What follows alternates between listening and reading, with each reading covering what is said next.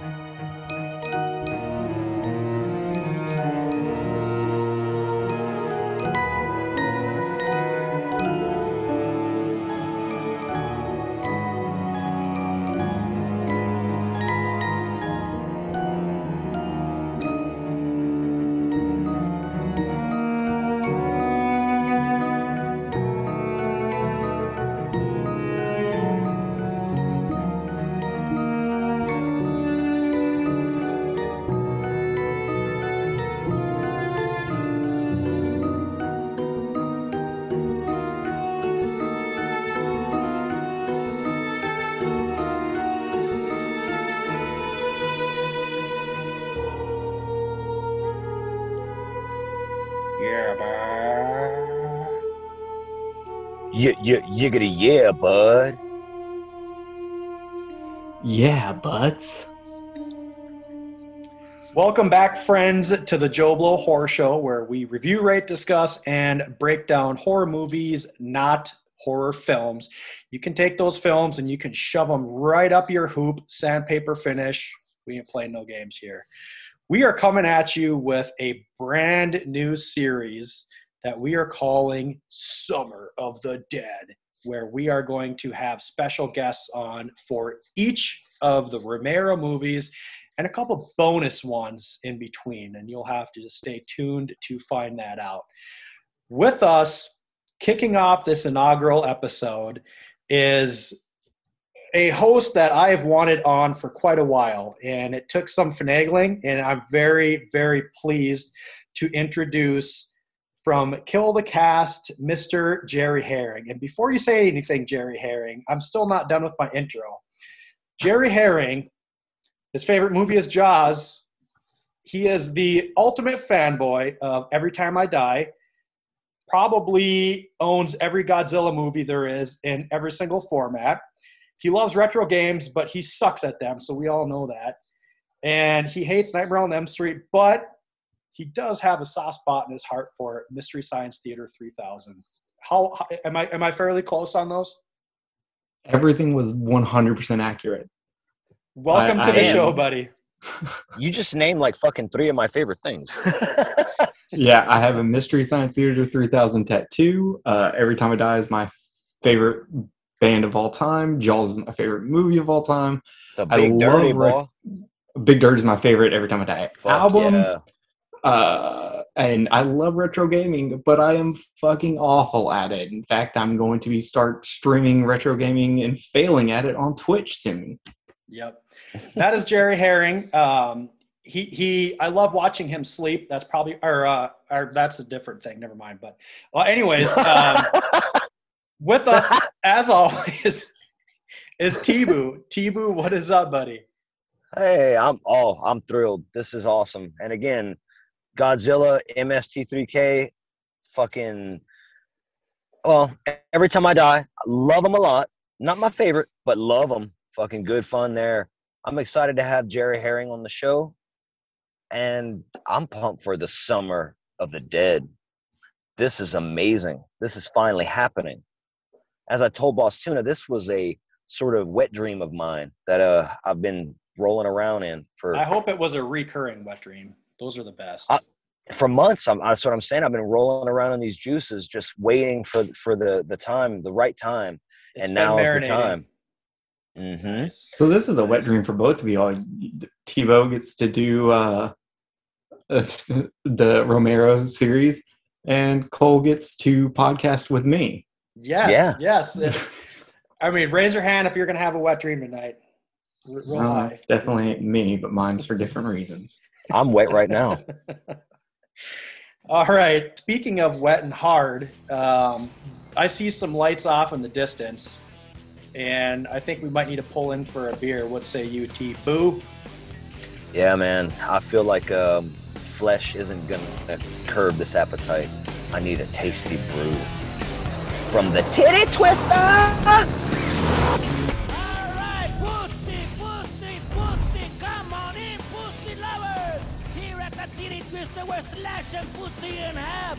Give us an offer on our best selection of pussy. This is a pussy blowout. Alright, we got white. Okay, well, the Titty Twister is rocking tonight.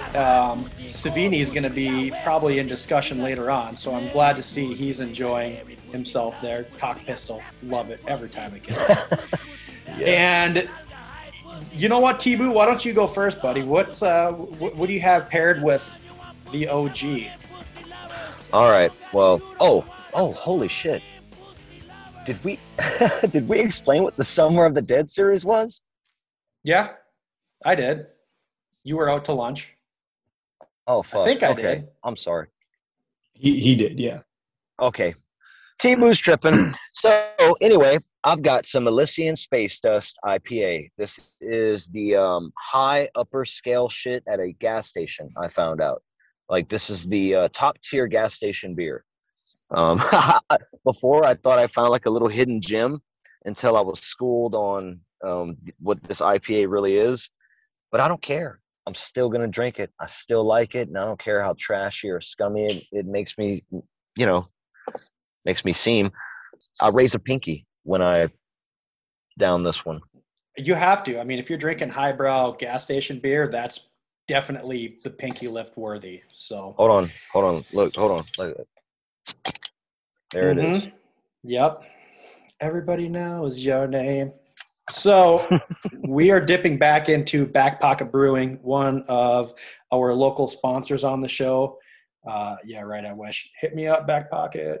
Anyways, this one is a special one. I've had this in my beer fridge for about 6 months, and it is a Black Forest Cake Imperial Stout, barrel-aged Quebec, and it's infused with fruit. And I kind of figured this would be a good pairing because whenever I see Black Forest Cake, I just want to devour it like a zombie. So let's cheers to this here. And I just fucking squirted all over my computer. Beer, mind you, not any other fluids. So that wraps up the Titty Twister. Anything you want to add before we move on from that? Or Jerry Herring, I am such a terrible host. I knew beforehand you weren't going to be enjoying any cocktails with us, but I know you're DDing, but every DD's got to have a drink. I saw you're mixing some. Oh, yeah, I drink water with great value grape sugar-free flavoring in it. Yeah. That actually sounds pretty legit. Can get down with that. I pretty much drink it constantly. Oh, shit. There you go. Dude, I don't know what how I'm going to be the DD. I don't drive right. Well, you are tonight, bud. We're going to be hitchhiking. We're going to be hitchhiking tonight. No, I fucks with that pour in lemonade shit from the Great Value. So don't you worry. I'm right there with you. Yeah, I do. It's not that I don't drink. I don't drink beer though. I only drink pretty much vodka and rum. Ooh. I respect. You can't go wrong. Yeah, you can't go wrong with a good fucking screwdriver, or just. Well, I don't know. What's a rum mixed drink, man? So a drink I used to drink that you can't actually make it anymore. You can make a substitute version. Captain Morgan used to have this dark dark rum called Tattoo. You mix that with Mountain Dew, and it's tastes like golden candy. Now you have to make it with Kraken, and it's a little bit more bitter. It's not quite as sweet, but it's still really good. But I can't drink Mountain Dew anymore. So now I like to take like a grape flavored vodka and put it with like Sprite Zero. I heard that they had pickle juice infused vodka. I found out about that shit, and I was like, holy crap, I want to try this. Pickle whiskey's a big thing, actually. Oh, okay. Yeah. I want that even more. Pickle whiskey is actually my porno name. Oh, hell yes. Guys, make sure you first one to send a clip to the Joe Blow Facebook page wins a beer. Fuck yeah. Pickle whiskey, that's hilarious. You can find me on OnlyFans under Pickle Whiskey. Pickle whiskey. Oh shit. We're gonna have to have a Pickle Whiskey nightclub OnlyFans collaboration then, because we got one too. Oh hell yes, son. Just tell me where I gotta sign up. not to get off on a tangent. I think I told Tibu this as well, but last week was like the first like practice thing of my summer hockey league started. I had neighbors over Saturday night. We had a fire in the way my backyard's situated. A couple neighbors came by, and then a couple other neighbors saw, the fire going. And next thing you know, there's just way too many people there. And I was just having a ball drinking this and that. I don't remember going to bed. When I got up the next morning, my phone was at 2% in my bedroom, but it was still playing Bluetooth music to my fucking stereo out in the backyard. And I got up, my wife and kids were already up, and, because Dad always makes breakfast on Sunday. And I didn't feel that bad. I got up and made some breakfast. And it was one of those hangovers that around 10 o'clock, I was like, I'm dying. I go to the hospital. And I laid on the couch, and I was a pile of shit until 2 o'clock. And then my wife, she was pissed, understandably so. And she's like, you're not going to hockey tonight. And I'm like, I kind of have to. And I went after my second shift. The guy on the bench next to me was like, do you go golfing today? I was like, no, why? He's like, oh, do you have some drinks? I said, no. And he's like, oh. And then after another shift, another guy sat next to me, and he's like, bro, you smell like a dirty bar. I was just sweating pure fucking booze, and they could smell it. I was the biggest pile of shit. And, oh man, I was hungover until like fucking Monday. It was rough. You gotta love those next day beer sweats. Oh, dude, the older I get, man, I blame it on my neighbors. I was only planning on having a couple beers. Old boss Tuna can't handle his liquor. Nope, not anymore. That's why I can't drink alcohol or like liquor. If I drink liquor, man, I'd be out for a month. You get to that fucking blackout quicker. There you go. I say we spent a little too much time. We're getting kicked out of this titty twister anyways here. So we are going to, what do you guys say let's just get on our knees and unzip the pants of this movie we call Night of the Living Dead. I've been waiting for this all fucking night.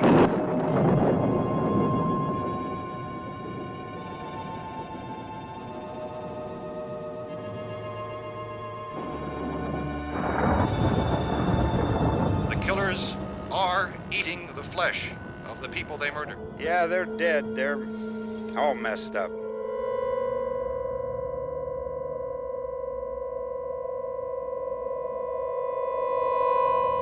Probably be a lot more of them as soon as they find out about us.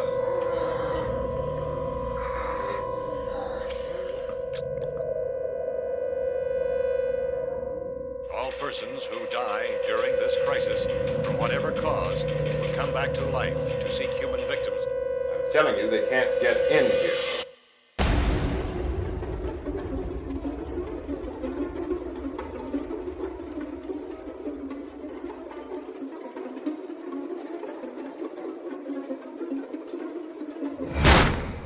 They're coming to get you, Barbara. Okay, so Night of the Living Dead is a 1968 movie. I feel like I always do this like weird little intro thing, and I feel like everybody at least that listens to this is going to be like, yeah, we know all this shit already. But just to stay with tradition, Night of the Living Dead, 1968, it's not rated. It's about 96 minutes long. One thing, Mr. Jetty Heading, that we love doing is we'll always guess what the IMDb and the Rotten Tomatoes is. So since you are our esteemed guest, if you didn't look it up already, but I know what IMDb is. I do not know what Rotten Tomatoes is. okay. Well, Tibu, we'll go to you first. Guess what the IMDb is, and we're going to let Jerry guess the Rotten Tomatoes. All right, IMDb, Night of the Living Dead. Man, it's got to be up there. I like a 7.6. No? 7.9. Okay, all right, close-ish. Mm-hmm. You know, Mr. Jerry Herring, when we do the Rotten Tomatoes, we go off of the critics, not the user rating. So what do you think the tomato meter is on this?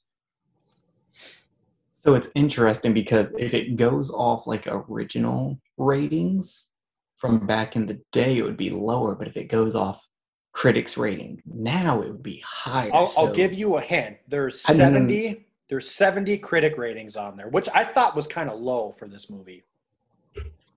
84%. 97. 97. Okay, I undershot that. Yeah. It's kind of weird because I would have expected the opposite.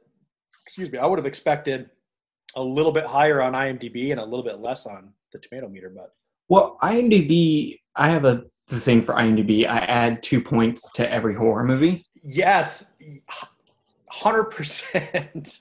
So it's a 7.9, but to me, it's actually technically a 9.9 from the way I look at IMDb.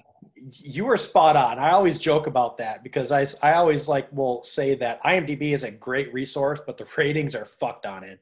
Like, I mean, some of the best movies out there are sitting at like an 8 or something. Or I mean, there's look at just really good movies that are at like a 4.4. Shut the front door. So.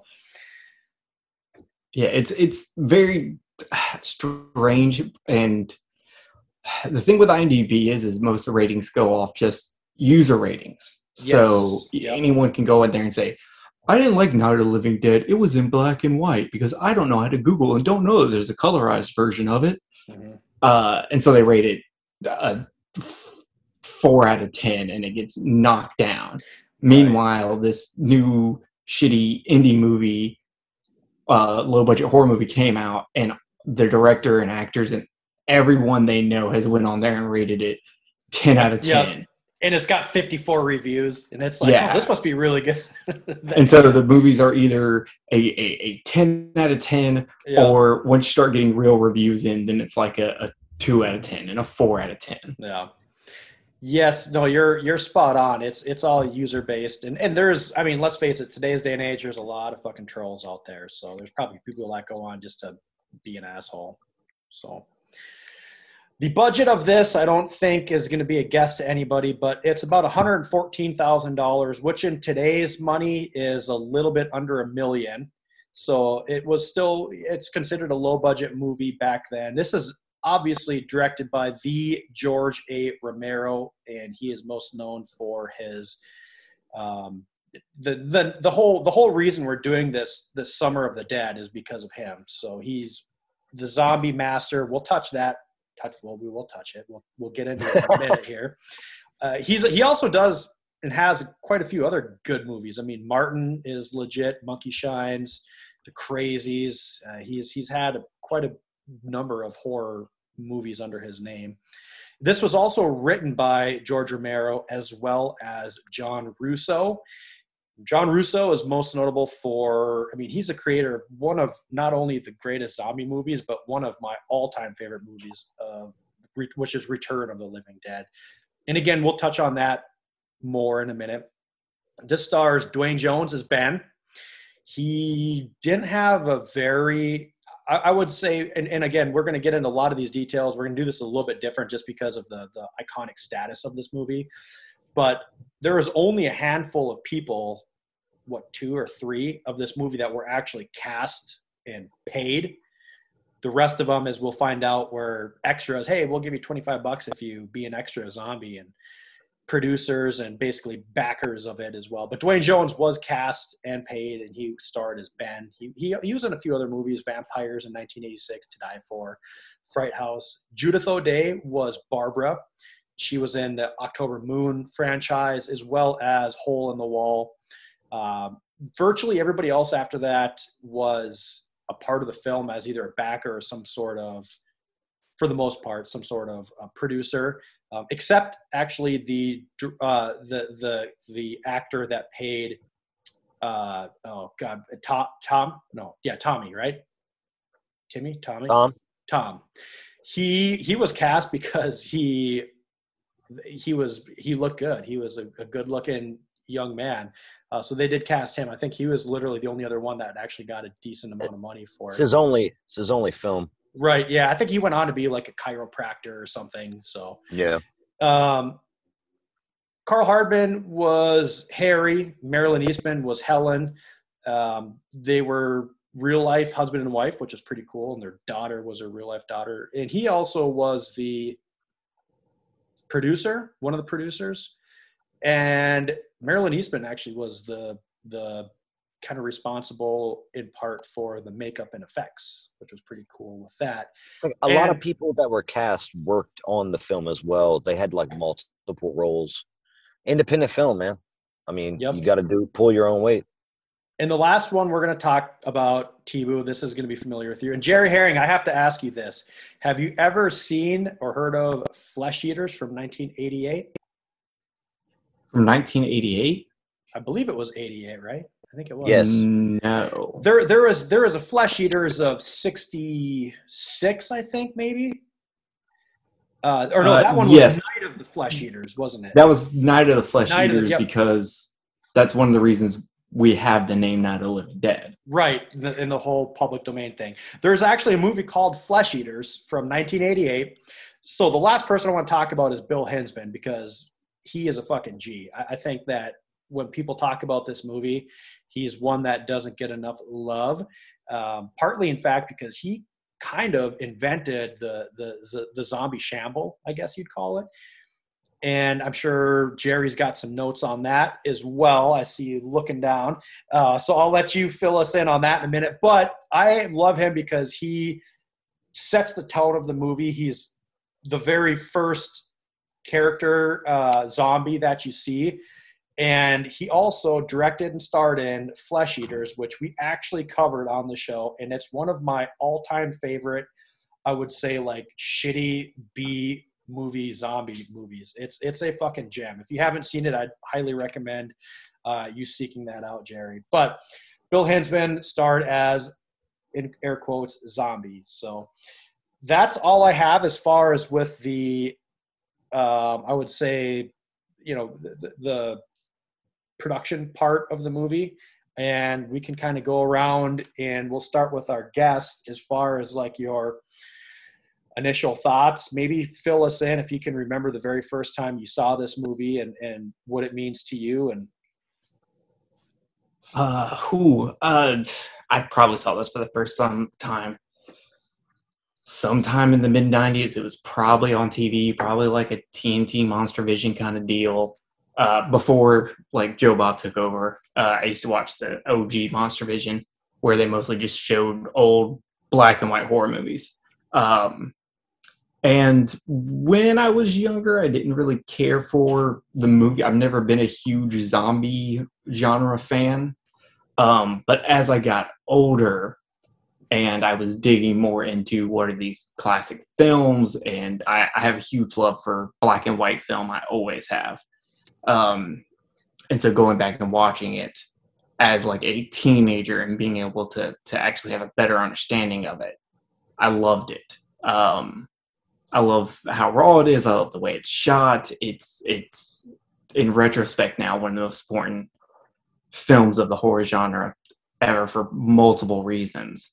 But seeing it as a kid didn't really do anything for me crazy. Even back then I did like black and white films, but zombies just never did anything for me. The movie, I loved like the Wolfman, and I loved them, and I loved like The Thing from Another World and like the older Harryhausen films. But for Night of the Living Dead, I just didn't really care for it. And it kind of shows the evolution you have as you get older, and how the older you get, rewatching certain films from your childhood is either A, oh, that did not fucking age well, or B, wow, my stupid childhood brain could not comprehend how fantastic this movie was. Hell yeah. What about you, Tibu? Yeah, I honestly don't remember the first time I saw the movie. It might have been like there's been a lot of similarities getting thrown out here. I used to watch Monster Vision as well. That's one of my biggest influences, and Joe Bob is the guy that got me into horror. I did watch it before he was on as well when I was a kid, but once he took over as the host, that's a whole different story. Night of the Living Dead was like exactly I'm gonna echo you. It wasn't until I got older and really started appreciating filmmaking, especially independent filmmaking, what this movie actually was, and acknowledged or learned about, was educated on how this movie impacted the horror genre and independent filmmaking in general. This was a movie made in. Is this the first black and white film on the Joe Blow Horror Show? I have to ask. Yes. Okay, so this is a film, sir, that we're watching. Touche. Touche. I'm going to take a sip of my beer with my pinky up. You need to take a sip of that. I'm gonna take a sip of my gas station top shelf shit. No, but it wasn't until I got older and I've always loved the original Texas Chainsaw. I've always loved the original Evil Dead. Those are my two favorite horror films, and a lot of that has to do with the backstory and how raw and just passionate these people are about making their vision come true. And they just go for it, and they're so creative with the ways they go about it. Night of the Living Dead comes from the same ilk. It was shot on black and white because it was just cheaper. It's not like an aesthetic decision. It just happened that way. And I think that elevates the film, even though even more so because of it wasn't even like an aesthetic choice. It's just something that they had. It's like Romero's like, I got to do this. You could see the amateur. Someone had a quote about it, and I got the quote from James Rolfe, who said that though the flaws in the film are budgetary. Oh, I've heard of this before. The flaws are budgetary. The virtues are visionary. That's right. And I heard James Rolfe quote it. James Rolfe is the angry video game nerd, and he's got a running commentary. That's right. So before the show, Tibu and I were talking, and he was saying something about that, and I was like, wait a second. I swear Jerry just mentioned this guy. So yeah, I got to check this guy out for sure. You guys both mentioned this James Rolfe guy. Everyone go to YouTube, type in Monster Madness. Yeah. Find his first one that's called The History of Horror. Go and start from the beginning. And watch it. His knowledge of horror and just the way he presents stuff is very entertaining. It's so good. And James Rolfe has done a lot when it comes to Night of the Living Dead. Besides covering the entire series and reviews, he went to the location of the cemetery. Yep. He's actually done a full commentary for the movie that is highly insightful and is a lot more interesting than watching the 40th anniversary documentary for the Night of the Living Dead, which was boring as hell, by the way. Yeah. So James Rolfe is one of my biggest inspirations. I love that guy to death. I've been a fan of his since like 2007 or 8. He's the man, dude. But yeah, Night of the Living Dead is something that came into my wheelhouse later in life for appreciation's sake. Boss Tuna, you're the zombie fanatic, man. You're kind of like Jerry. I'm the one. I also kind of not big on the zombie subgenre, but I do think a lot of the some films in it are like just masterpiece level films. How did you get into Night of the Living Dead? So first, I got to preface this with some of it's going to be redundant, but I with Jerry being on, I feel like I need to give a quick little recap. So First off, I want to say, regardless of what comes out of my mouth next, Mr. Jerry Herring, I've got a little spot for you in my heart here. And I'm going to get a pee-pee whack from all of my other fellow podcasting buddies out there. But I will say that I have a hard time getting into black and white movies. I'm just going to go ahead and say it. I tried revisiting in the last couple months The Cabinet of Dr. Caligari, and I could not get more than like 50. Well, let's separate black and white from silent. Well, yes, right, yes. I didn't mean. I feel like that's a different distinction. You're right. It is. So you're right. I only brought that up because that was the last one I tried to get into. But part of it too is if I'm backing into a corner here and I'm giving myself an excuse, which is an excuse. I was into horror at a really young age, and then I fell out of it going into college because the joke is beers and pussy, man. I mean, if I'm being blunt, sorry if I offend, but I'm just being 100% honest here.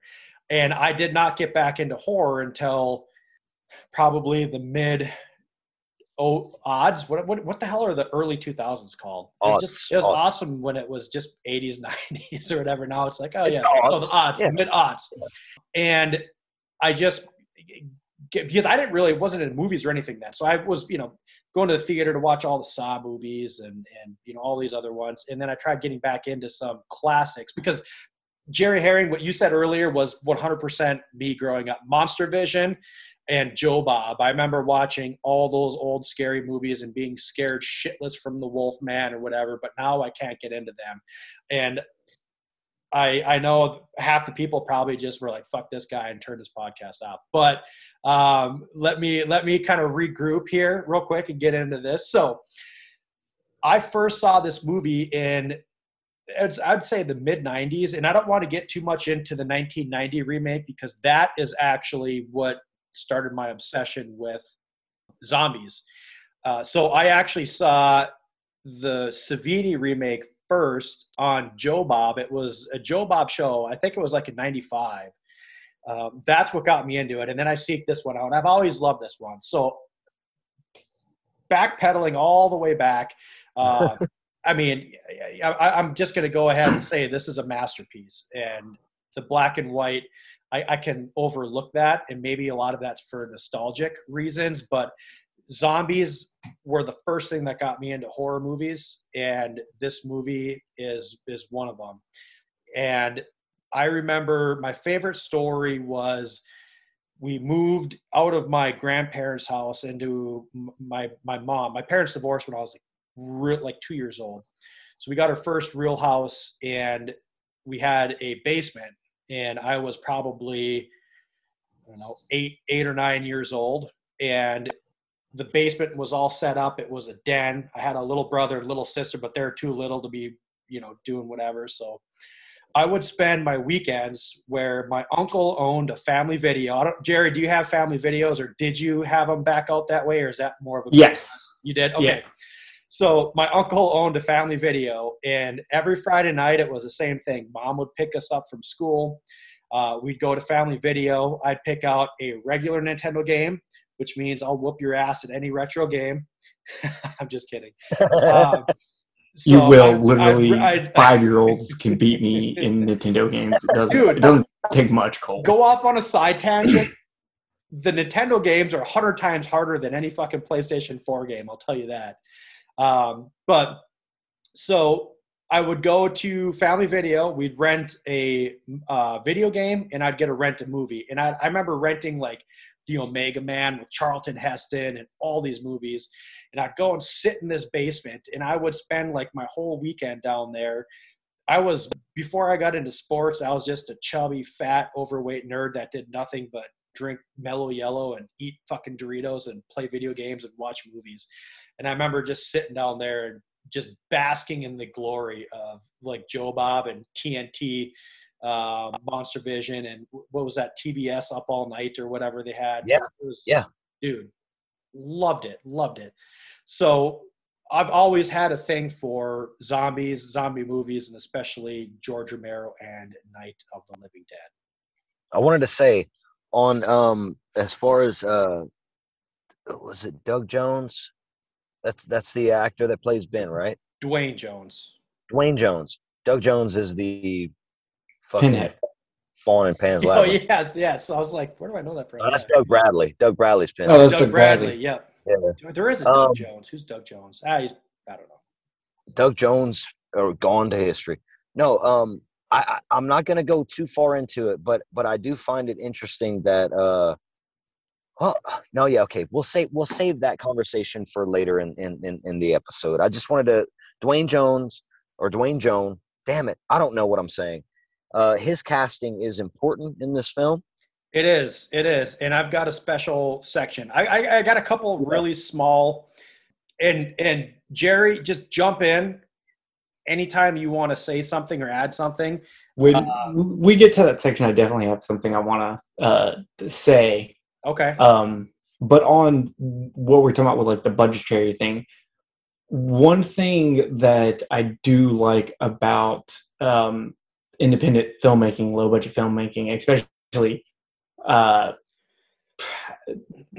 80s and before, is restrictions breed innovations. There's 100%. A reason why the original Star Wars trilogy is better than the prequel trilogy, because there were restrictions he had to meet to make the Star Wars original trilogy. With the prequel trilogy, he had no restrictions. He had carte blanche to do whatever he wanted.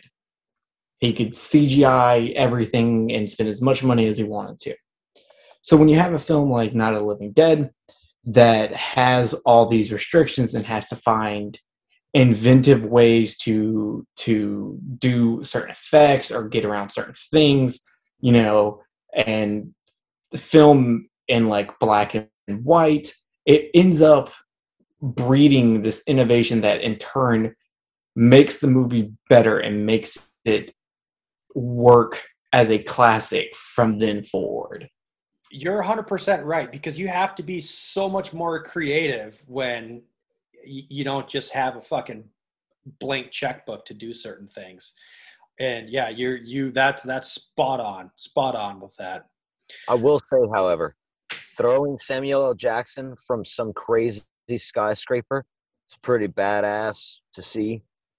I saw it in theaters. I don't know. I was a kid when those movies came out too, so I love it all. But I agree. What movie was that? That was Episode 3, Revenge of the Sith. Oh, I was thinking of. I'm so. Favorite. He's like ultimate power, and he fucking throws Samuel L. Jackson with lightning force forever into the distance, into death. No, but I agree with that sentiment, though. That yes, independent filmmaking has to rely on what they have around them. Robert Rodriguez wrote a book about this. I forget the title of the book, but if you just look up Robert Rodriguez and see his bibliography, he's got a book about how to be an independent filmmaker. And one of his key things is use what you have around you. When he made his first film, El Mariachi, he had a guitar case and a tortoise. And guess what? Those things end up in the film.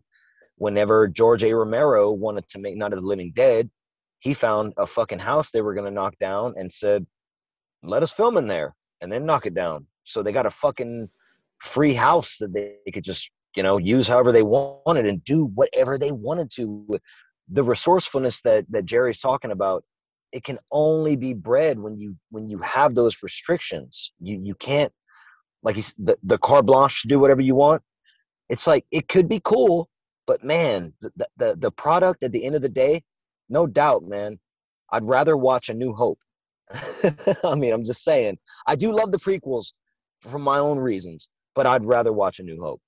Just a couple small other trivia things I have here before we move on is this is one of the most successful independent films ever when you look at the budget to what it grossed. And there's a sad story in that with the public domain, which we'll get into as well. But it grossed about $250 million in today's money. So that's obviously, hundreds of times more than the budget. Barbara was, okay, so I'm going to, typically, Jerry, we save this for the end, but I'm going to say that, and I think I've already tipped my hand in previous episodes that these are like my favorite fucking movies ever.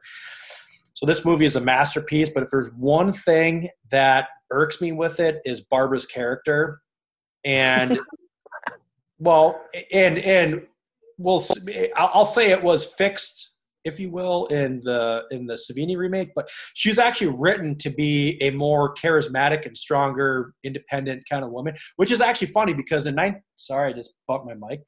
I just get excited, man. It's a good thing I'm not wearing sweatpants right now. Otherwise, it'd just be some massive chafage. But anyways, 1968 is also a significant year because that's when Rosemary's Baby came out. And there's a dichotomy between these two because you have, the main star of that being a strong, independent, charismatic-ish lead. And then you have what was written to be Barbara, and Romero and the producers liked her more kind of like scared, kind of lost, catatonic type woman. And that's the only thing that kind of, I didn't like that part. I wanted her to be a little bit of a different character, but okay, so I understand that. I've heard many people say that, but I actually do like it.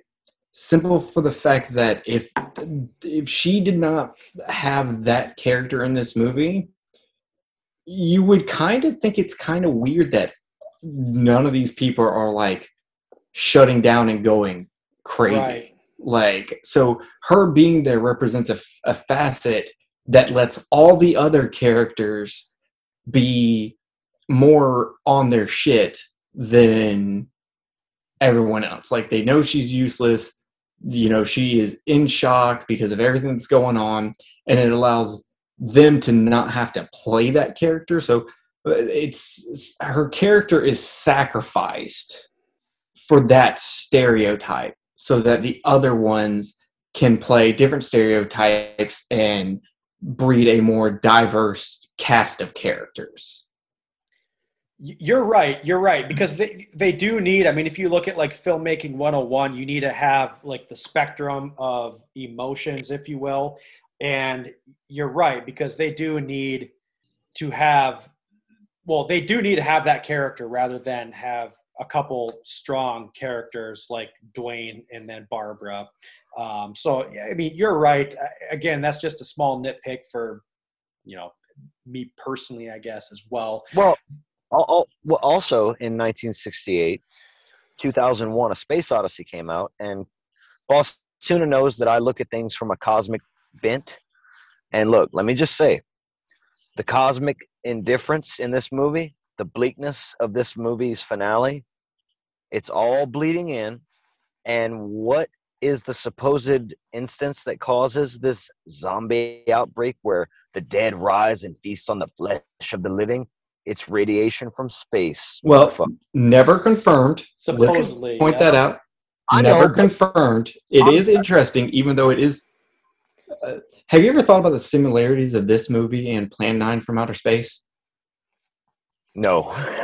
I've never seen Planet 9 from Outer Space. But Plan 9 from Outer Space, the story of Plan 9 from Outer Space is aliens come to Earth and they raise the dead and create zombies to help, take over the planet.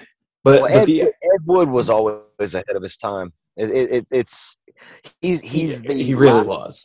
He's the quote unquote laughing stock, but the guy was a fucking visionary, man. It's kind of fucked up.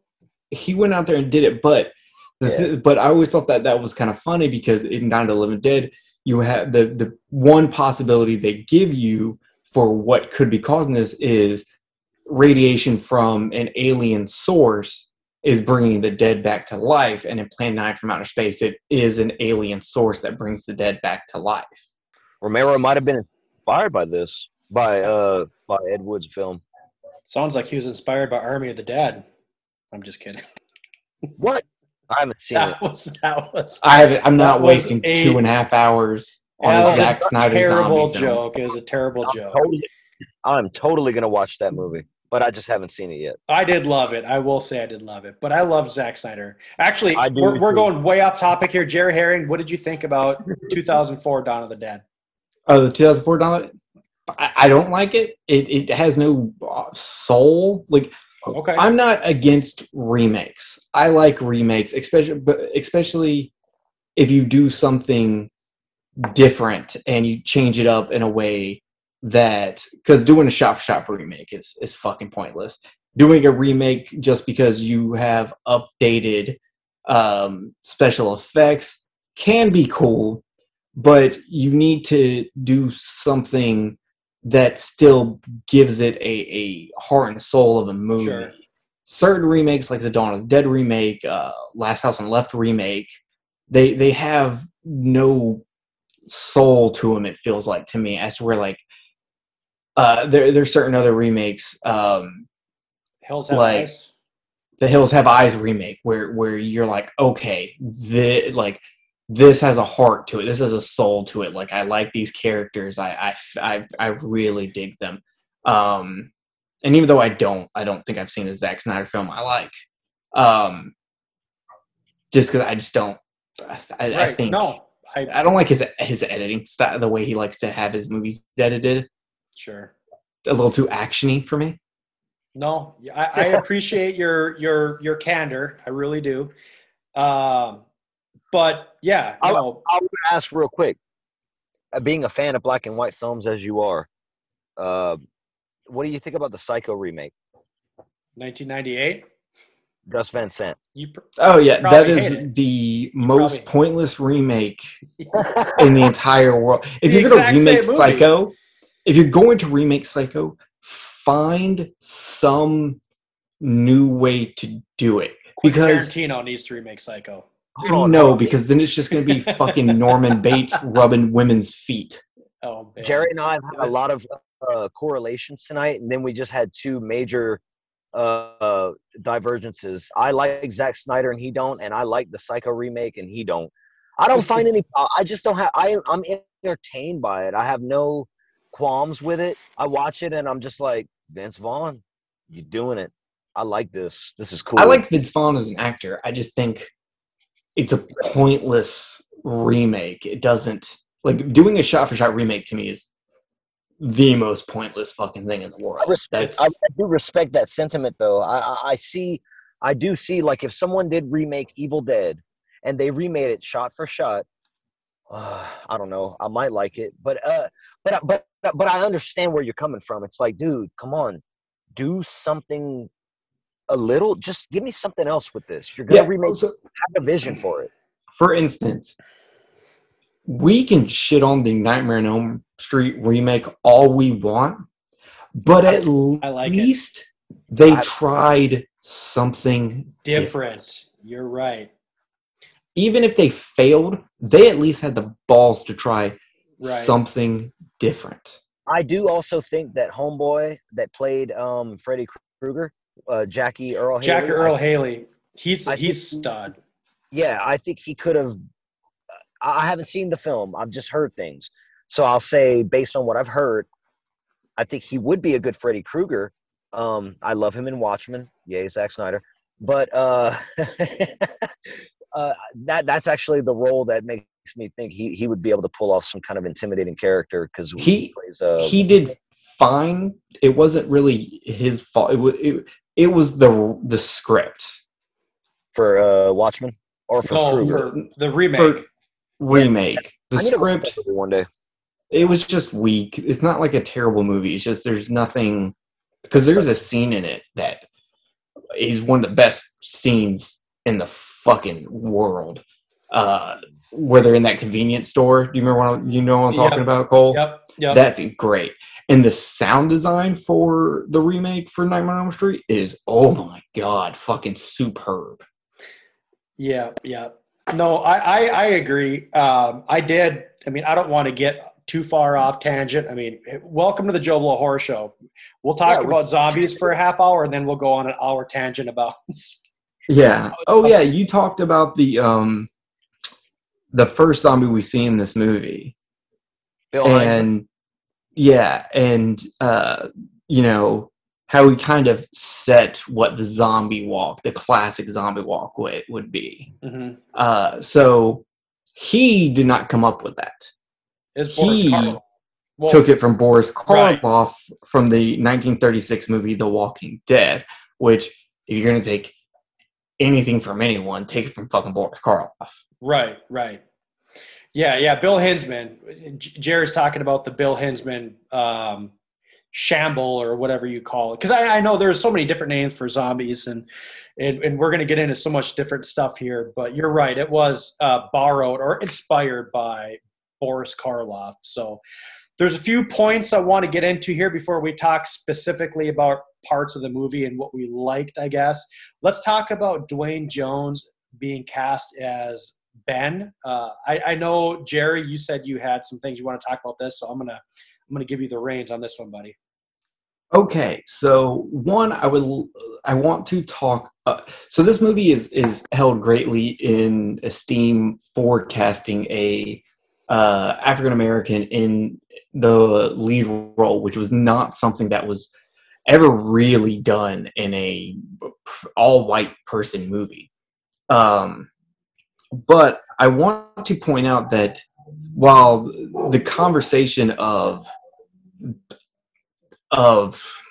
the race commentary in this movie is death of the artist, it is not actually the intention of George Romero to do that. He has stated openly many times he did not write the character as any race. He casted him because he was the best actor. And that's where we come into death of an artist. What matters more, what the artist intended or what the audience creates in their mind once they have the product?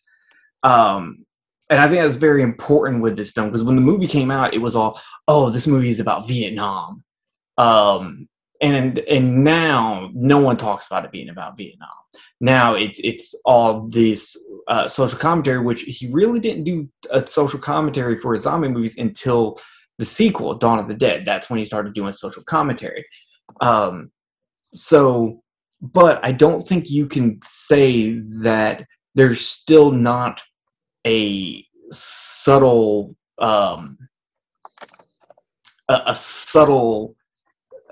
look at racism in the movie. While I don't think it was like purely intended, it's there because of the atmosphere they lived in, and the actor himself.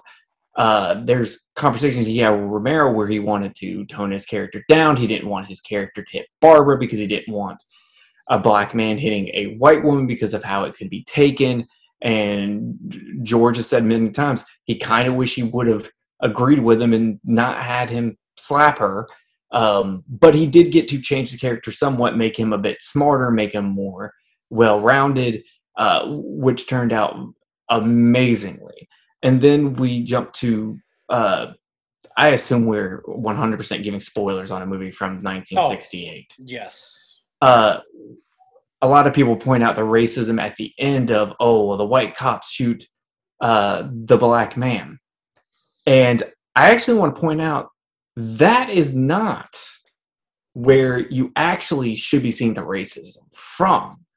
The racism actually comes from the character not wanting to call out to the white police officers, even in an apocalypse situation, because as a black man in the 1960s, he was most likely going to be treated badly by white cops.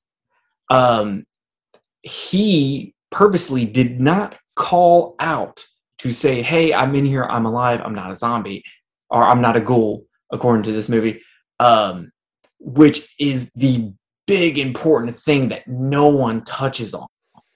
Because he is a smart man in this movie. That character is smart.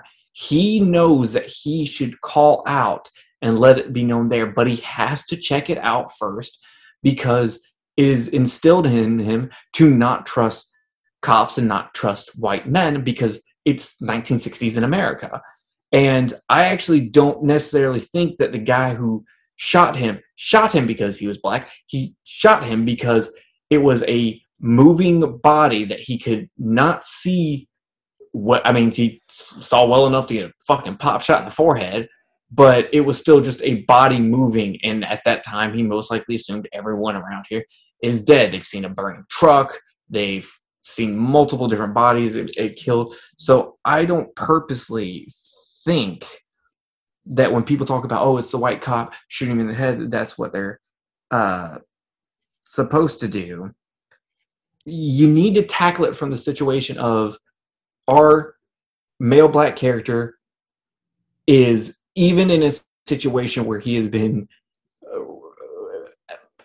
being attacked all night by flesh-eating ghouls, he still cannot go against what he knows in 1960s America to call out to a white police force.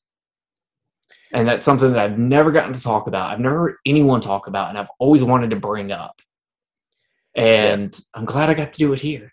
No, we were talking about this as well before the show, Boss Tuna and I. This is something that people do not point out. You raised every fact when you said this, is that Romero didn't write the main character with any sort of racial implication, and he just cast the best actor, who happened to be black. I'm not gonna echo you the whole way, but yeah, I didn't notice that the way you said it, though. That I think that's an interesting point. That he, even through the apocalypse of the fucking eviscerating, gut-eating, flesh-eating ghouls, he's like, well, I don't know, though. I might not want to be like, hey, I'm in here, because then they're going to be like, oh, you in there, huh? You black boy. And then they're going to shoot him because it's 1960s. I guess this is the South. Where does this take place? Rural Pennsylvania. It does, in fact, take place in Pennsylvania. Okay. Well, yeah, I'm sure there's definitely racists there.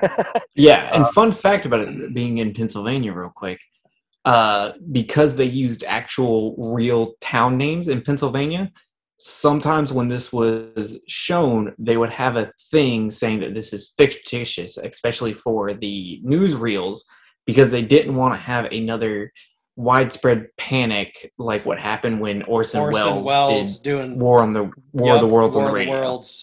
Hell yes. That would have been the ultimate mind fuck to live in that time, and then you turn on your radio because no one's got TVs, and then you just hear that aliens are invading the Earth. Like, oh my God! I sorry again, tangent, but I love that event in history. That whole idea. I've always found it so fascinating that happened, and that people freak, because you would freak out. You'd be like, oh my God, this is the news telling me that aliens are touching down. I will say something that might kind of renew my horror credit touch.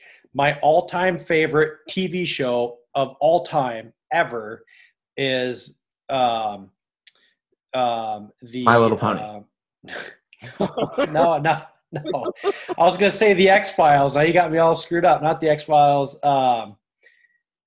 Outer Limits? No, not Outer Limits. God bless it, Jerry Herring. Twilight Zone. I have seen every single episode of the Twilight Zone multiple times.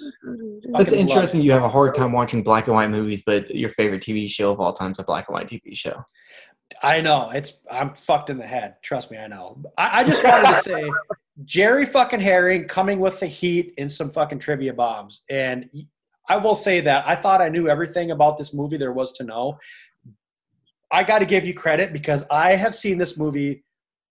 So people of the show, fans, and T-Boo know that I don't do rewatches. It's just, I just don't have enough time to watch movies multiple times outside of like my, select whatever. This is one of them. I've seen this fucking movie, dude. I'm not exaggerating when I say I've probably seen this movie 100 times. It's one of those where I'll just throw on randomly when I'm doing something. It's public domain, so you can fucking watch it on YouTube. And I've never thought about what you brought up, and it's fascinating. That whole thing that you said about him crawling out, because every time I watch it, like inside, I'm screaming like after the 99th time, say something, let him know you're here, and you just and that's fascinating. I've never thought of that, so I gotta. You really need to go watch James Rolfe's commentary. Stick taps to. You're gonna be fucking. No, yeah, he brought the bombs. Go watch James Rolfe's thing, man. It's really fucking good because he also brings the bombs. Damn. Yeah, James Rolfe is one of the reasons why I think about movies the way I do is the way growing up and watching Monster. I mean, he did Monster Manless for fucking over a decade. And he's one of the people that got me into a lot of like classic, got me back into classic horror, and got me to think about things in a different way. And Night of the Living Dead is one of those that, especially when I was watching it this time, because it's one of those movies that you think you know it all, and then you watch it again, and you're just like, oh, well, what about this? And this was not the first time I've thought about the ending and how that everyone sees the racism from one point when they actually need to be looking at the racism from the other point that I made, that it's him not wanting to call out to white cops. Instead of just, oh, white cop shot the black guy. It's way more deep and complicated than that. It's funny, too, how relevant that is in today's news. And 100%.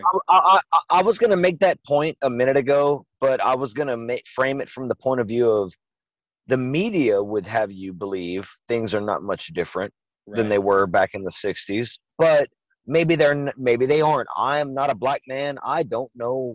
Or a woman, or anything. You might be a woman, but you're not a black woman. I thought he was Jesus. I'm Jesus. Jesus ain't that pretty.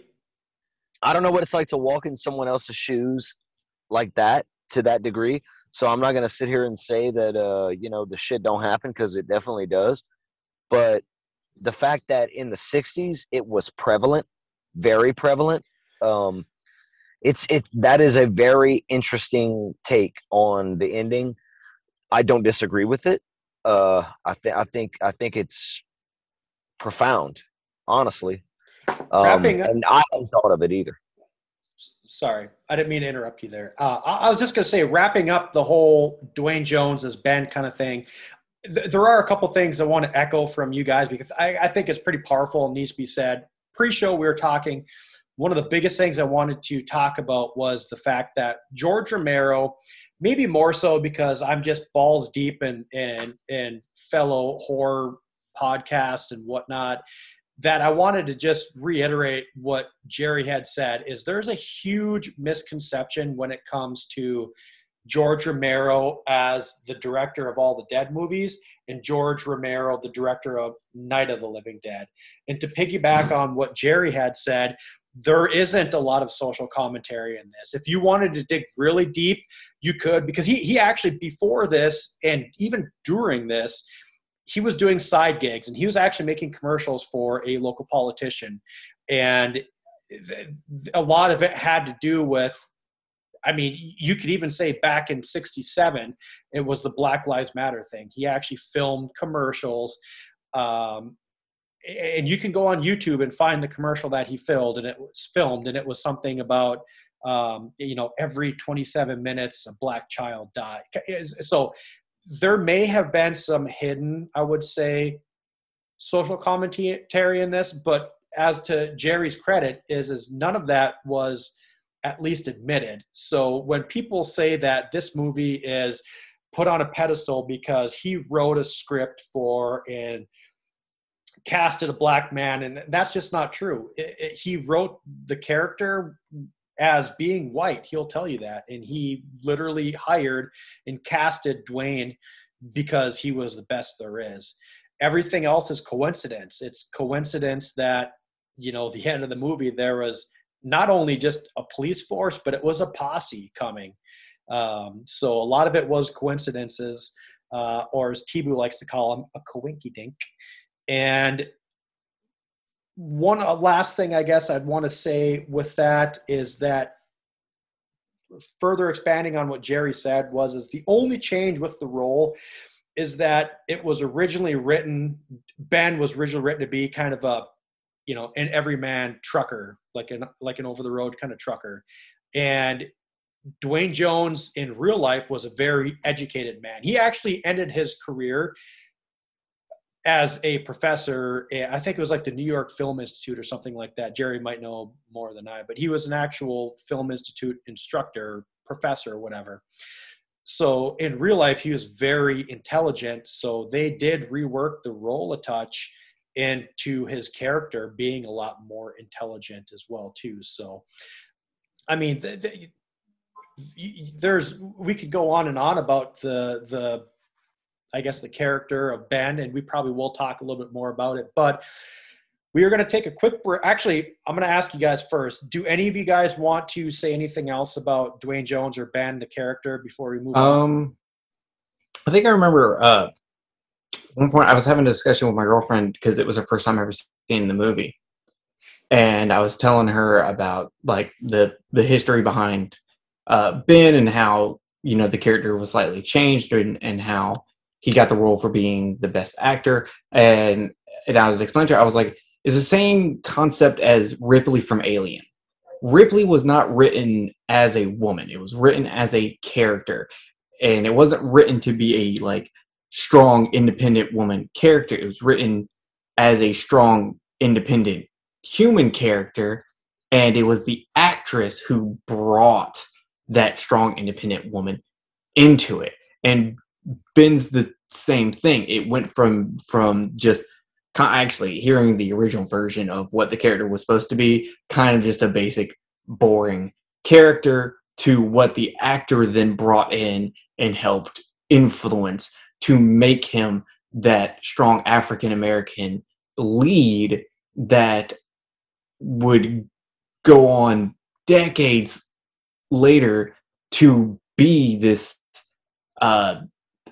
reason we have the death of the artist for this movie, and why we say here's why all this didn't think. So why George Romero didn't write it to show that, oh, this is racist.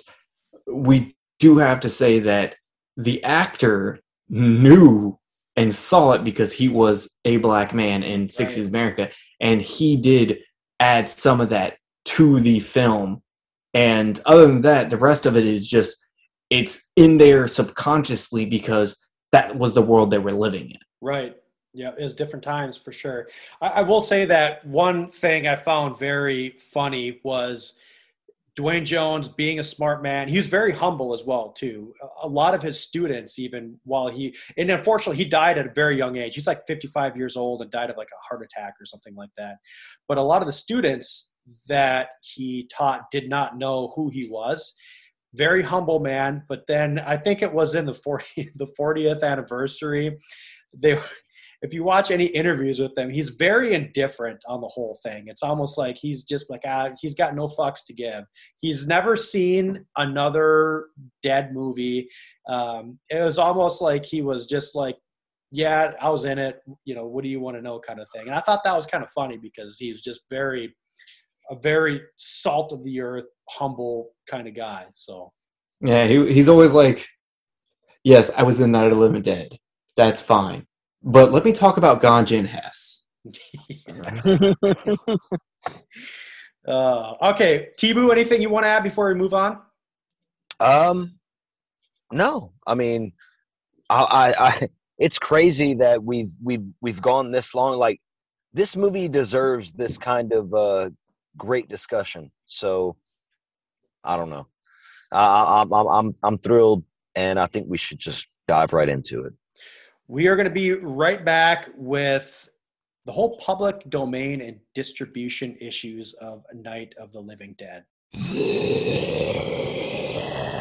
Okay, so you guys have probably been listening. You've heard the term public domain a few times. A lot of people probably know what we're talking about with this movie. But T-Boo, what is public domain? What does that mean? Well, that means anyone, anywhere can access this film. They can sell this film. They can repurpose it. I mean, it's free to the public. You can do whatever you want with it, basically. like James Rolfe did. He was like, oh, I'm just going to put the whole movie on my website and have a running commentary track play over it, and I can't get in trouble, because normally, if, like, let's say we decided to put up a YouTube video of Zack Snyder's Army of the Dead, we might get in trouble doing something like that. Might.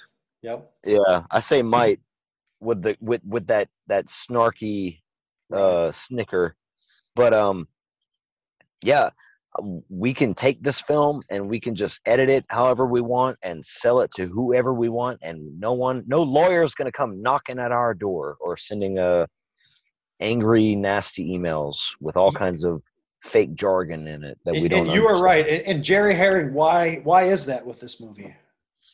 Okay, so this is actually not George A. Romero's fault. He got screwed in this. So one of the original titles of this movie was Night of the Anubis. Yeah, I was hoping you were going to touch on that. Yep. Romero. So they changed it to Night of the Flesh Eaters. And it was Night of the Anubis because Anubis was the god of the Egyptian god of it was the Egyptian god of mummification and death, and there was flesh eating and all kinds. Yep. So that was the first, I believe. Yeah. So it was Night of the Flesh Eaters, and they had the title card up with the copyright. And when they gave it to the guy Walter Reed, he discovered that there was already a movie called The Flesh Eaters from like 1964, a couple years earlier. So Walter Reed decided to change it to Night of the Living Dead. But when they put the new title up, he forgot to put the copyright up. And unfortunately, in America at the time, if you did not include that copyright, your movie went instantly into public domain, which means everyone could bootleg the hell out of your shit. And unfortunately, because of that, unauthorized 35mm prints and 16mm prints were everywhere for Night of the Living Dead. So it technically should have made a lot more money, but because the guy in distribution, 250 million the guy in distribution correctly changed the title but forgot to add that one copyright piece, it went bad. I'm going to put you on the spot. Do either of you know, I mean, are there other movies, I'm not going to say of this caliber, but are there other movies that we should know about that are in public domain, or is this like the fucking, this is the biggest mistake of that guy's life kind of thing? Public domain is a weird thing. While there are some good older movies in public domain, none of them are this caliber. Okay. And the public domain has always been kind of a wild, wild west. If you remember growing up and you went to like rental stores or movie stores, you would there's 8 different companies that put out Godzilla versus Megalon on VHS, because for some reason everyone thought it was public domain, even though it was never public domain. So there's also technically all these American VHS copies of Godzilla vs. Megalon, technically they're all bootlegs, because Toei must have been fucking sending letters like crazy. Toei made Gamera. Toho is Godzilla. But Toho actually kind of really didn't do anything about it, which is shame on you, Tibu, for acting like you know this. Yeah, which is weird because now Toho treats America like we're second-class citizens. Oh yeah. Like that's a whole nother rant I could go on. We're not going to do that. Yeah. No, I will say. I don't know any.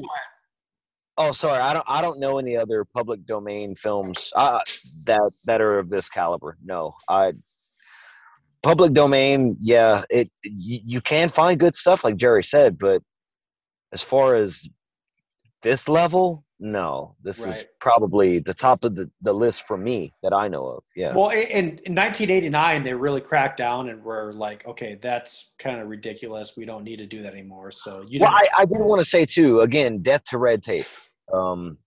Death to red tape. I hate it. I hate red tape, and that's to me what this is. It's an example of just some minor bullshit fucking up what's right, what people should have gotten paid for, their efforts, and what they were owed to me. So I don't know. It's everywhere. Red tape's everywhere. Fuck it.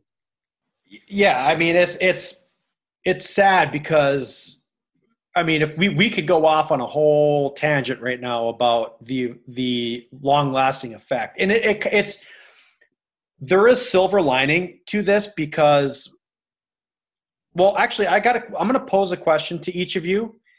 Okay, here's my question. You guys both answer it. Do you think that this movie would have received the status as we know it had that mistake not happened, or do you think it was inevitable that it would have reached this cult status?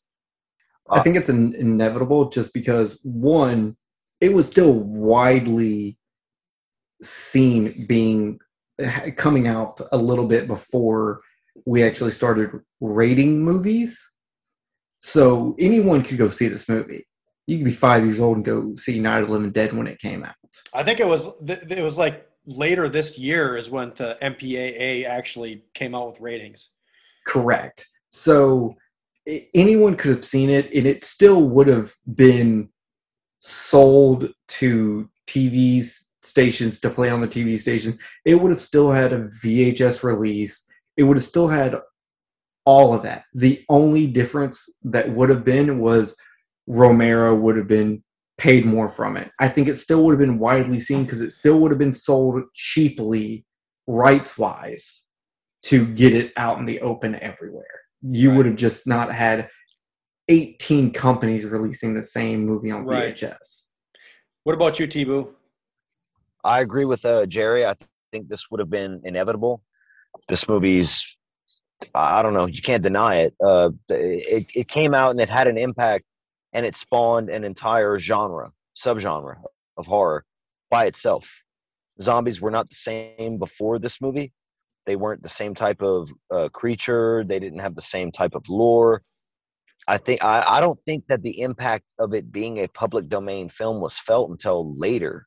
Anyway, way later, past the point of this movie having the impact that it had. So yeah, I think this was the fate of Night of the Living Dead. It was just gonna be what it was. Overall, I agree with you guys, but I cannot set aside the fact that this movie, it had to have helped it at least with, I mean, I remember coming home from school. So we had a network in northern Minnesota where I was from called WGN. It was out of Chicago. I remember coming home from school. I used to catch that shit. Yep. I remember coming home from school at like 3:30 on a Tuesday and turning that network on and seeing this movie on. So I think that at the very least, it definitely helped it. But the biggest thing that really I rack my brain trying to think about is the effects of that, because nobody got paid for this. I mean, they got paid, but not what they should have. I mean, look at the fact that this is grossed around $250 million overall. What would that have done to not only? And again, there's so many branches we can take off of this. The relationship between Romero and Russo, what it would have meant for the other movies. I mean, he made masterpieces in his following movies, but what if that mistake hadn't been made and he was just, fucking Scrooge McDuck with all that money? What would have happened to what? Here's the thing, though. Having that unlimited amount of money, or not even unlimited amount of money, having that more money, would the Dawn of the Dead movie been as good if Night of the Living Dead didn't go that way? Because you think about it's what you said earlier, really, when carte blanche kind of thing. Yeah. Well, because for example, you look at John Carpenter. John Carpenter gets thrown in to the same category as Tobe Hooper and George A. Romero on, with their first independent horror movies, but that's not the case with John Carpenter. We like to throw him into that, but technically Halloween was his third movie. He got paid $10,000 to make that movie. It was not him getting investors and putting all the people together to It wasn't a make passion this project movie. like the other ones were. Correct. It was him getting paid to do a movie and him just doing a really good job. But Halloween is also a lot slicker looking because it's more professionally done. But because of him doing Halloween, he pretty much, because he got paid 10 grand, but he also got paid a percentage of how well the movie did. And it did very well. So he had, at that point, he had enough money to kind of do whatever movies he wanted to do for pretty much the rest of his life. He never really had to go into the system. George A. Romero also never really had to go in the system, but had he gotten the money he should have gotten, we would have at least seen more movies from Romero in comparison to what we actually got from Romero. You're right, we would have, and it's one of those things where I think, like, well, I mean, his other great movies that we talked about, Monkey Shines, Martin, The Crazies, would we have seen those? Would they have been in a different capacity? But on the same side, if he had all that money, would there be other movies? I mean, would myself, T-Boo, and Jerry Herring be sitting here talking about, movie X that Romero did in a different reality because he got all this money? I mean, you never know. It's crazy to think about. It really is. Well, and because of the impact this film had on the horror genre alone, and given our reality that we exist, let's the alternate reality you're talking about, where he had all this money and he had all this pull and leverage in Hollywood, quote unquote. I don't know what the landscape of filmmaking would be like. It could be very different. What if horror was more appreciated and more widespread? Like, who knows what could have happened? I like the speculation, man. That's really cool. Yeah, it's one of the weird things I always think about, but not always, but I mean, imagine if Monkey Shines had the same. What year did that come out? That was in the 80s, right? Had to. The Crazies was in the 70s, I think. Yeah. So imagine Monkey Shines coming out with the same budget as like fucking, I don't know, Terminator 2. Oh no, that was the 90s. No, Terminator. Ooh. Yeah, that was like 92. Terminator was 84. Yeah, you're right. Well, I'm kind of botching my own thing here, but I know what you're saying though. Yeah, imagine he had that kind of pull and like could get the shit he really, really, really wanted, but with that same artistic bent that he had. I don't know. I like the speculation. I said it before, I'm saying it again. I'm wet. Yeah, it's an interesting concept. It's also, Romero kind of always stayed away from major Hollywood. He kind of always stayed independent. And I think it was a lot of times more of a personal choice than it was money-wise. Because, I mean, he fucking did Creepshow. Right. So. He had his own production company, too. A lot of people overlooked that. Anchor Bay, I mean, they were huge in the 90s, producing all these, or backing a lot of these. Now, of course, I can't think of a single one. But, yeah, it was Anchor Bay, right? Anchor Bay was Romero's. I thought Anchor Bay was a DVD releasing company. I thought that too. Like I was gonna say, I owned a lot of Anchor Bay DVD releases. I don't know. We're losing the plot. We're losing the plot. All right, hold on. I'll have to Google it. But anyways. I would also like to jump on talking about this movie defining a genre, but also going off like its popularity being inevitable. One thing that I think is the reason, like I brought up that because anyone could see the movie when it came out, any 5-year-old could go see this movie, it stuck with a lot of people because it was extremely gory for the time.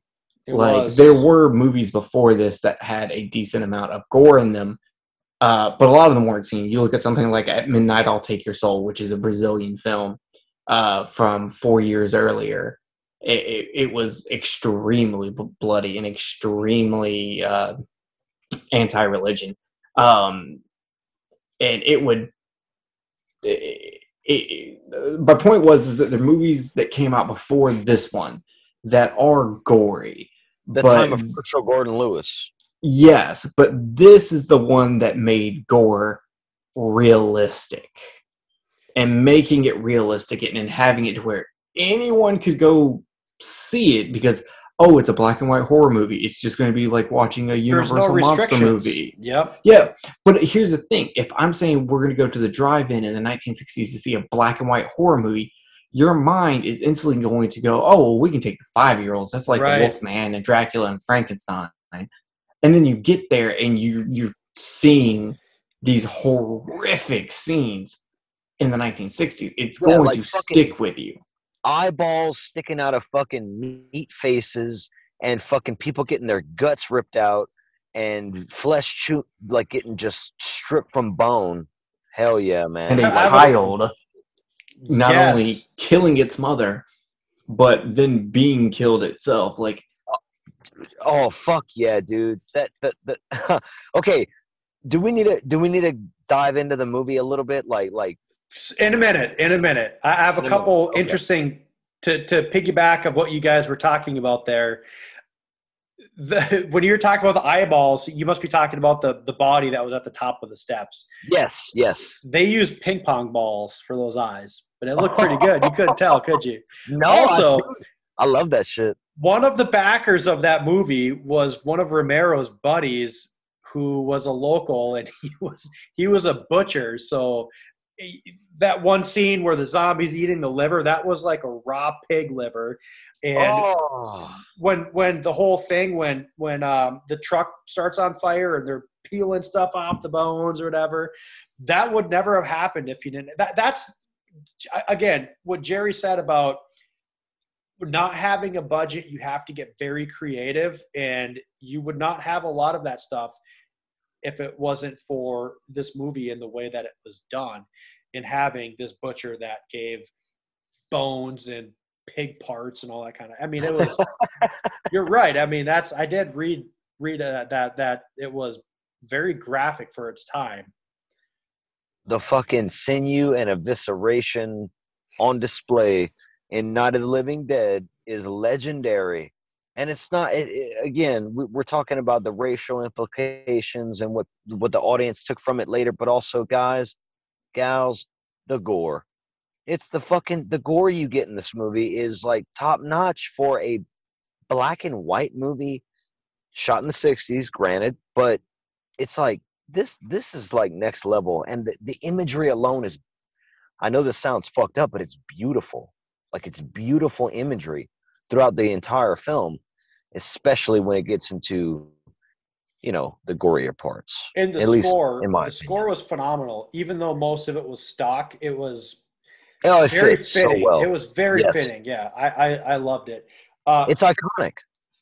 It was. And Jerry, what you brought up was actually one of the last main things I wanted to touch on was the iconic status and what we'll just go ahead and call the birth of the zombie as we know it today. yes, because before this, there were zombies in horror movies before, but they were the Haitian zombie. They Yep, were voodoo type. voodoo, which if you don't know, a voodoo zombie is very much different. It's more akin to a slave than it is a monster.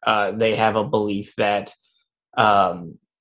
if you kill yourself, you can be. So one of the really actually racist thing about zombies is when they were being taken to go work these plantations as slaves, the life was fucking horrible, and they actually wanted to kill themselves, but they thought that if you killed yourself, you came back as a zombie who would have to work forever, as you are now an undead immortal.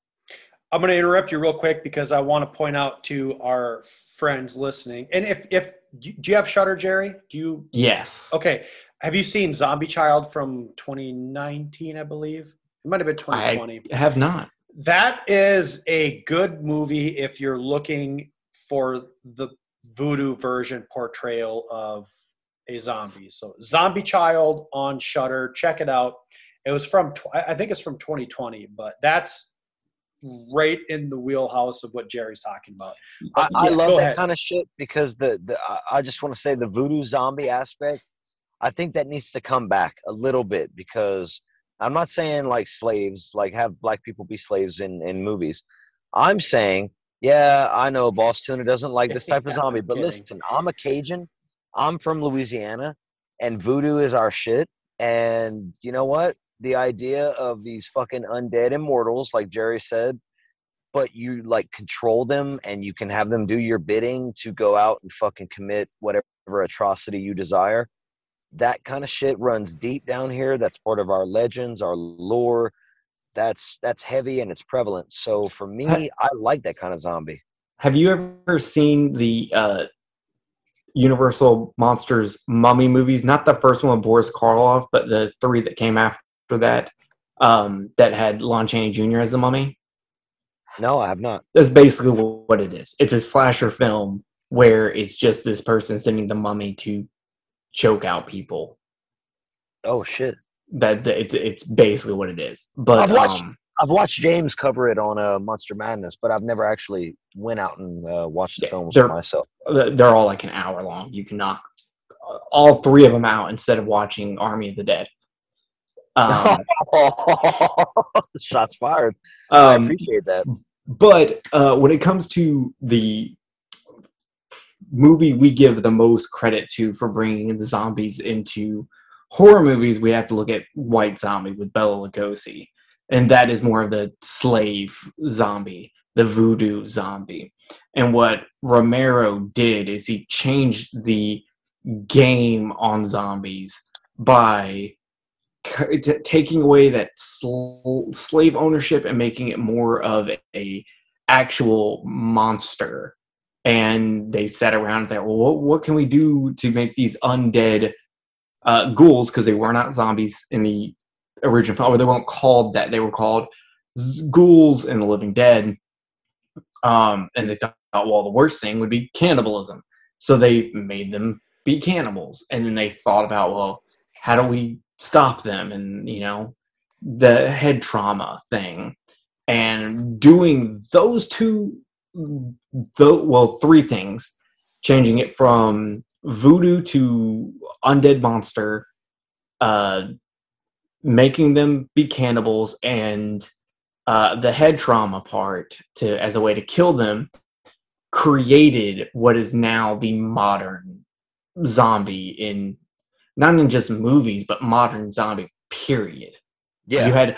You look at, what was it, less than 10 years ago, when the guy in Florida got the bath salt zombie thing. Yes. You know, we called him a zombie because he was eating the flesh of another person. Yeah. And that's George A. Romero. Yeah, and without Romero, without Night of the Living Dead, the phenomenon of Walking Dead, the comics and the show, would not even ever exist. Like, it would never be a thing. Nothing would be. Yeah, there's no zombie as we know it today that would be there without George A. Romero. Yeah, no, that's a great point, Jerry. Yeah, so we wouldn't have Lucio Fulci's Zombie without Zombie 2. Yeah. I wanted that movie. What's that? We need that movie. Oh, yes. So I know I was shitting on Black and White earlier, and I sounded like an asshole, but I was trying to remember, it reminded me, you were talking about the voodoo zombies. About 2 or 3 weeks ago, I watched King of the Zombies from 1941, and I will throw that out as another good zombie movie in respect with what Jerry was saying earlier with the voodoo zombie movie. And yeah, I mean, King of the Zombies 1941, check it out. It's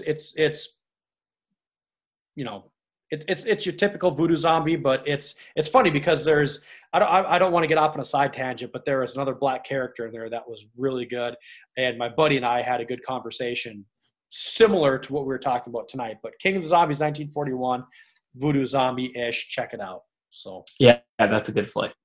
Oh, look at this fucking dropping bombs. You've seen it. All right. I was going to say. I have not, but I want to now. Yep. I guess a couple things I just wanted to touch on with the zombies, and we talked about this recently. So Jerry, just to fill you in real quick here, it was about a month and a half. We did a fireside chat bonus episode on Fido. First off, have you seen Fido? Billy Connolly? Yes. I think it's pronounced Fido. Fido. Yeah, that's right. Inside joke. Anyways, how we talked about the significance with that movie and the fact that zombies had agency. And one of the things that's always a good conversation. So I'm a part of a small chat group with like the ultimate zombie nerds. And some of the conversations, and I'll say arguments that go on in there, are just laughable. But a lot of people forget, and so let me backtrack here and say that the zombies in 1968, George Romero, do you think they show any type of agency? Because they use, I mean, let's face the fact that they use tools. They're a lot more with it. They're smarter. Yeah. Yeah. I don't know what term you'd want to use, but, you know, they have more intelligence. I would say they have more agency than zombies most other movie zombie. Yes, because even from the very beginning, when Bill Hinsman's smashing that window and, you know, he breaks that window and almost fucking knocks out George Romero in the back seat with the rock, using a rock to break in. The other movies or the other zombies are using rocks to break out the headlights on the truck. They're using clubs and they're using tools to get in. The thing that I find funny with this is a lot of people forget, and they think that any zombie, if you look at like, I don't know, like Warm Bodies or any of these other type of zombie movies where the zombies have a little bit more agency or intelligence to them, you get these people that are like, well, actually, the Romero zombies are more shambling. But people forget that this first movie, you know, they're using tools. So I'm just curious what your guys' thoughts are on that, or if you've just. I'm gonna let Jerry go ahead. I do want to mention Day of the Dead only because of yes. I think the idea is revisited, but I do agree that the shambling. I think Romero kind of put himself in that too. But Land of the Dead. I mean, we could keep going. I'm gonna let Jerry. Yeah. So. We're getting way ahead of ourselves, but you got Bub and Day of the Dead. I know. You get the one zombie with the nerdy zombie with the glasses that finds the wall in Dawn of the Dead, and then you have Big Daddy and Land of the Dead. So he's got something in all of them, but most people associate the quote-unquote Romero zombies with the dumb shamblers. So anyways, Jerry, I'm sorry to keep chatting, but... So... I think people that associate it with the dumb shamblers are completely wrong. The more important part would be is that, one, they do show intelligence because they can still use tools. They're still grabbing things that they know they can use to...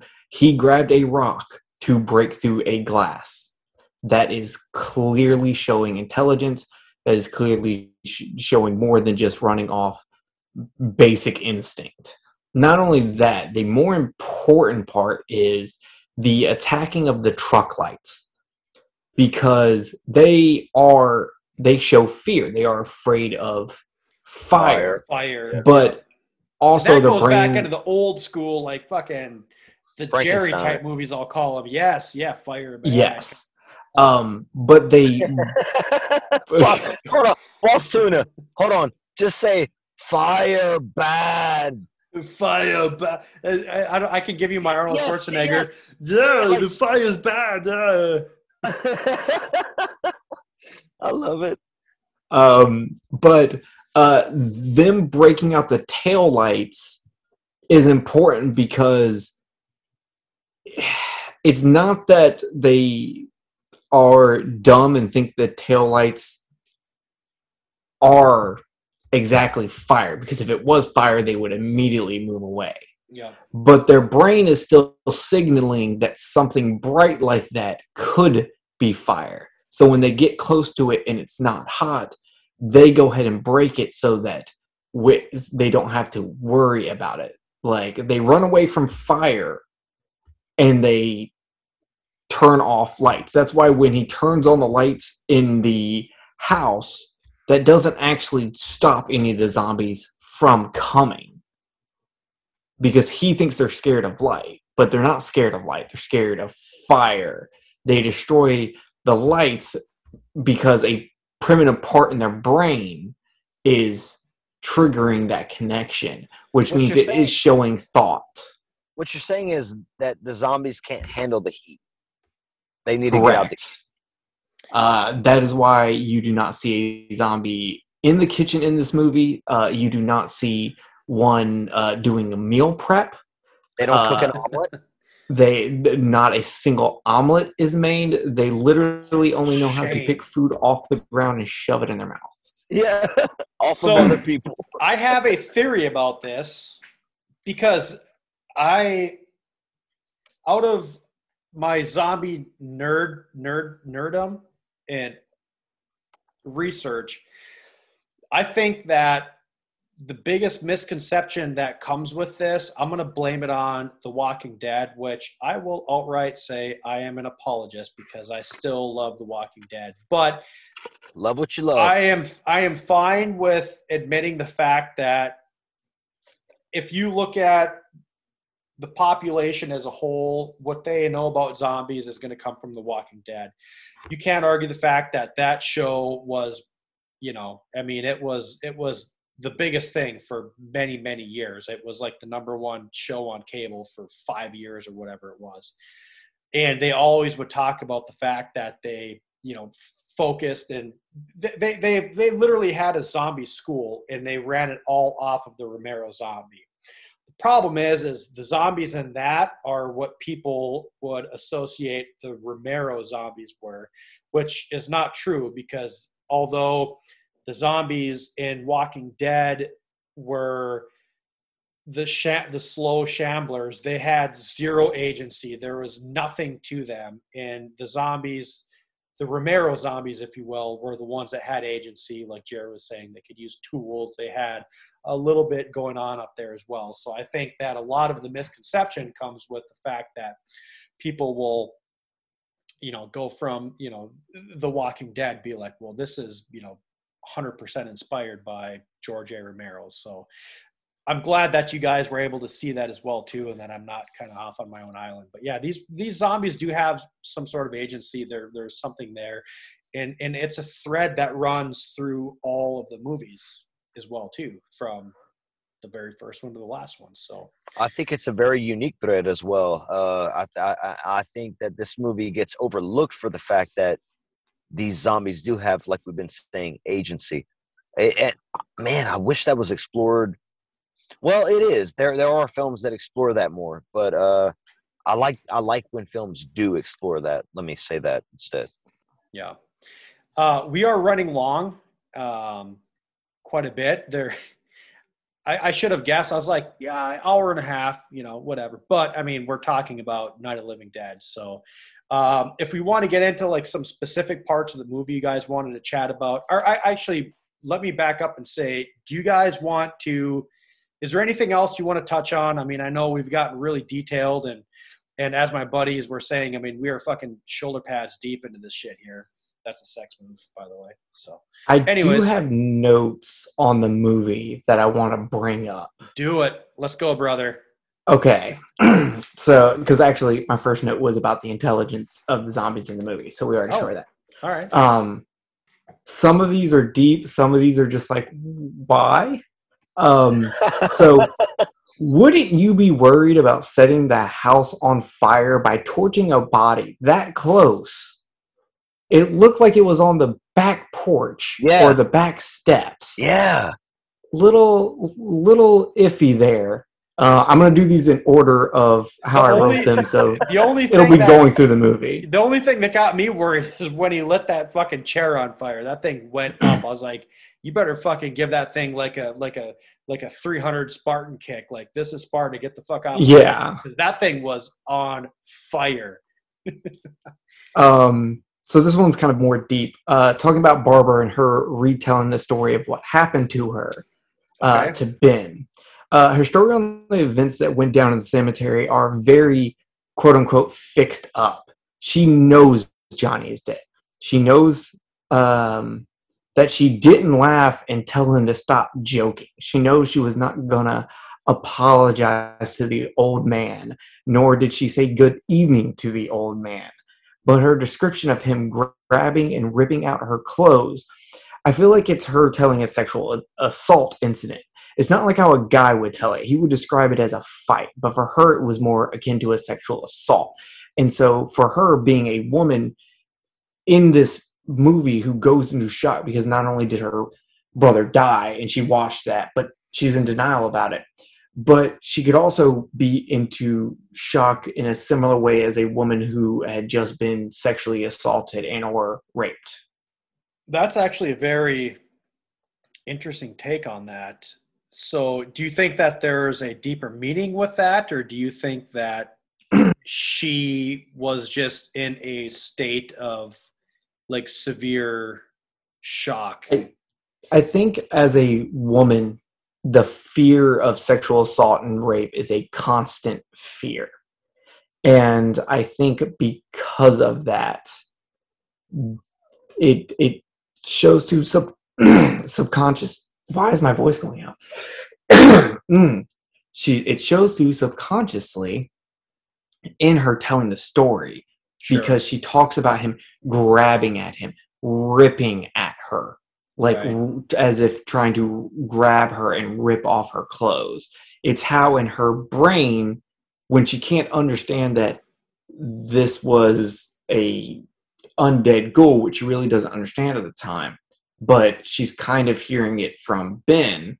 In her head, it was just easier to associate it with the fear she's always had, which is of being sexually assaulted and raped. And there's nothing in this movie to really back up this thought. It's just watching it this time, the way she described it made me think of that. That sort of subtext is like, that's next level to me, because I never gathered that from watching the film. And I haven't seen it 100 times like Boss Tuna, but I've seen it a good number of times, and I never really put that together, man. That damn, like, yeah, that's crazy. And I like the, well, I'm not saying I like it because it's like a good thing to happen to a woman.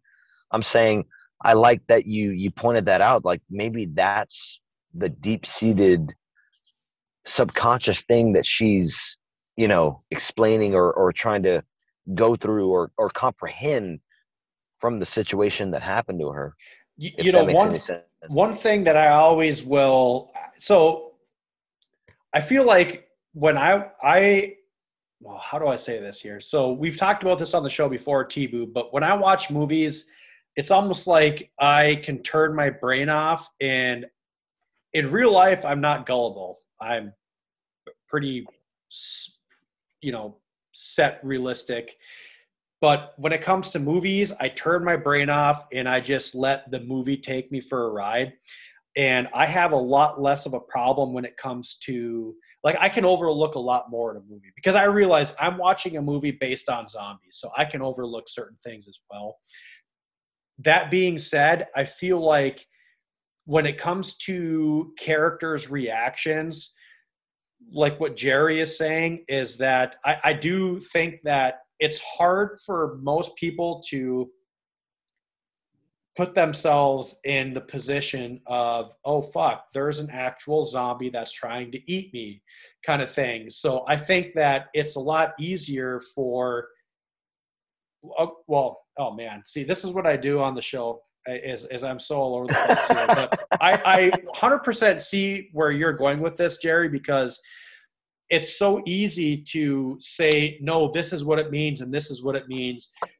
But there's so many directors out there, and I would put George Romero on the level of like a Stanley Kubrick kind of thing, where there's one thing that's on film, but it can be interpreted in so many different ways. And I find it fascinating because this is the second thing that you put my fucking brain in a pretzel with when it comes with, what you just told us about Barbara. And then the last one, when you were talking about, or I can't say Dwayne, but Ben at the end of the movie kind of thing. But there's so many ways that you can interpret movies, and I think that one thing about a movie that you can tell is really good is when people have different ways of interpreting it. And, yeah. And I just love that. I mean, part of what I love doing, what we're doing, is just sitting back, being able to chat with people like you two and interpreting certain things. And I think that's a fantastic interpretation. Dude, and I'm glad you brought that to the table. The next time I watch this movie, I'm going to be thinking about what Jerry's saying and like watching it kind of just with a different viewpoint. And that, yes, I agree. That's what I'm saying. The point of like doing this kind of stuff and talking to people that love these types of films like we do. And it's not just the films. It goes deeper than the films. Right. Jerry's digging into subtext. That's what we're doing here. At least when we watch these horror, to me, especially.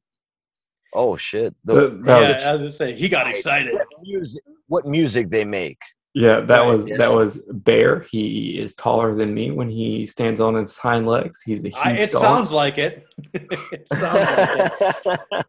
But it also too is I mean, when movies are written and directed, you don't know that is not what was subconsciously meant to happen as well. Yeah. You know? That's the thing. Let's also keep in mind, this could have also just been subconsciously done by the actress. You're exactly. I mean, there's so many layers. Pools, of influence that this all could be fucking pulling from. Yeah, and that's what I was gonna say. That's what I do when I watch movies. I try to put myself in characters' positions. I try to put myself into situations and try to think about the movie. That I like to watch a movie and just take the ride also.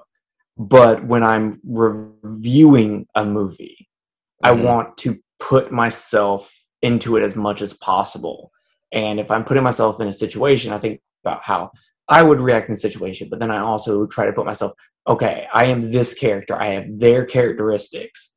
How do I feel? How would I react? And that's what I do. And that's why I can look at Barbara and go, maybe she was thinking about sexual assault. I can look at Ben and go, maybe he was thinking, ooh, I can't really shout out to white cops with guns. Right. Yeah, and some people would take some people could take what you're saying the wrong way at first without the context of what you just said. You're trying to empathize with the characters. That's all you're doing. And that's what you should do with good characters in a good story. You're trying to put yourself in their shoes. Man, that's awesome, and this has given me a whole new light on this movie. To be honest, it's given me something as well too. And before I finish, I need you to keep going because I'm almost there, Jerry. So, what else you got? I don't know if I have another deep one, but I do have. I love the added news reports. It adds to the realism and the atmosphere. Totally. Again, creativity with the fucking movie that's got no budget. Yeah, hey. I love subtle drops of information where it's just like, I know that because of Barbara saying that today was the first day of daylight savings time, and then a news report saying it all started 2 days before the night in question that we're in, you can actually go and research, and people have, and figured out it was April 28th or whatever. That's my birthday, motherfucker. Thank you. Is it? Oh, I think April 28th, if I remember, I read correctly, April 28th is the day that this movie takes place.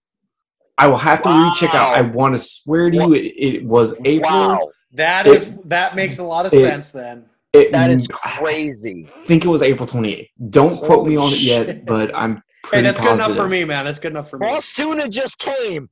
I did. We're going for round 6 now, so let's keep going.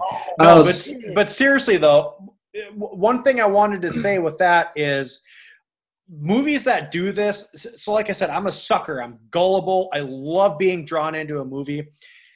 And movies like this, even Dawn of the Dead 2004 did this, and there's numerous other ones as well. These the reason, if we, I mean, again, I'm being redundant because listeners have heard this, but part of the reason I love zombies the most is because it's one of the things that could, in my opinion, be the most realistic. I mean, if you look at what could happen to you in the horror genre, I mean, a demon coming back to life and eating you, or a werewolf or a mummy, those are kind of unrealistic. But some kind of infection or zombie coming back, like when I was a kid watching this, I was like, that's the most realistic. We saw it in Florida. We did. And I love it for that fact. And when those parts of the movie that come in, whether it's the newscast or whatever, that make it look realistic, it just draws me in even more, and I'm drawn. And this movie did a really great job of that because it filled a lot of dead space.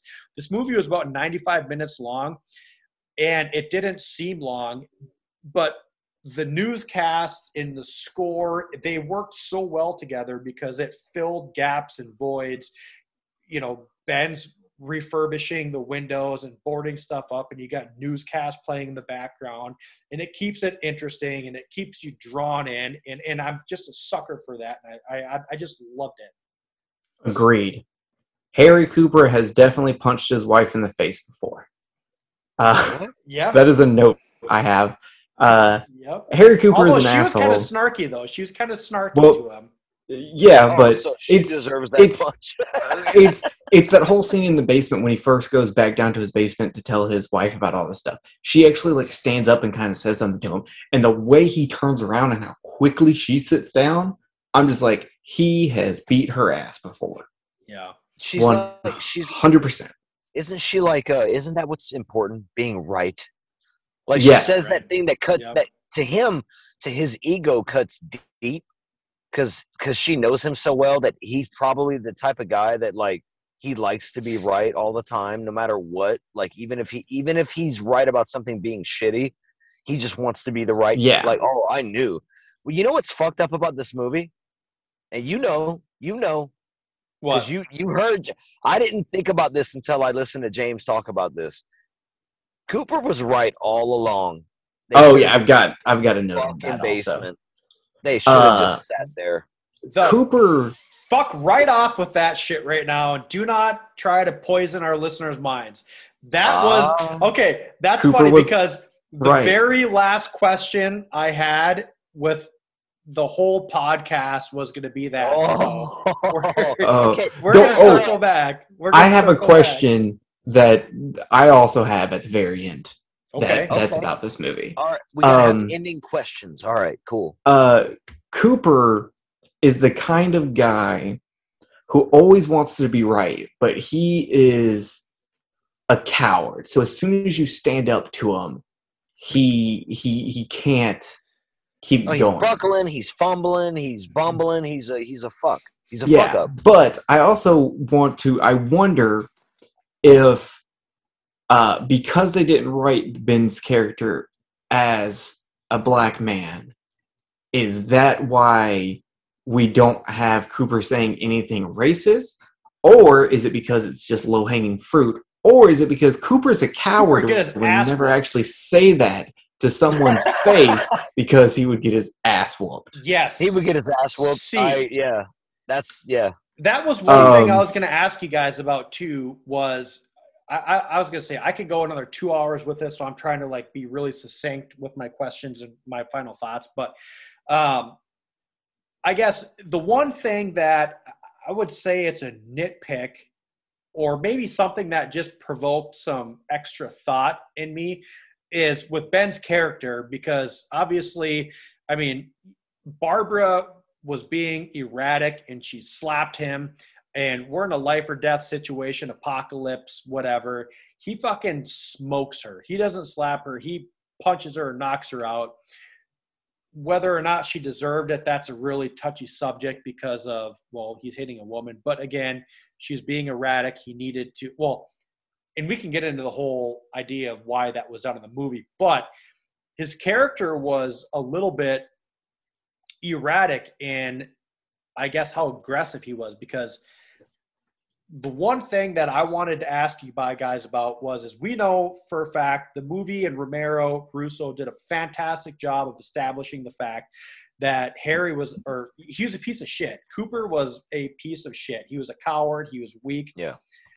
But at the very end, when the zombies were coming in, he didn't open the door for Ben, and he was standing there, and he could have went into the basement, but he ended up, kind of hemming and hawing as far as what he's going to do. But he did eventually go and help Ben. He did help him. Yeah. Whatever. Ben just went off. I feel like he went too far. And killed him?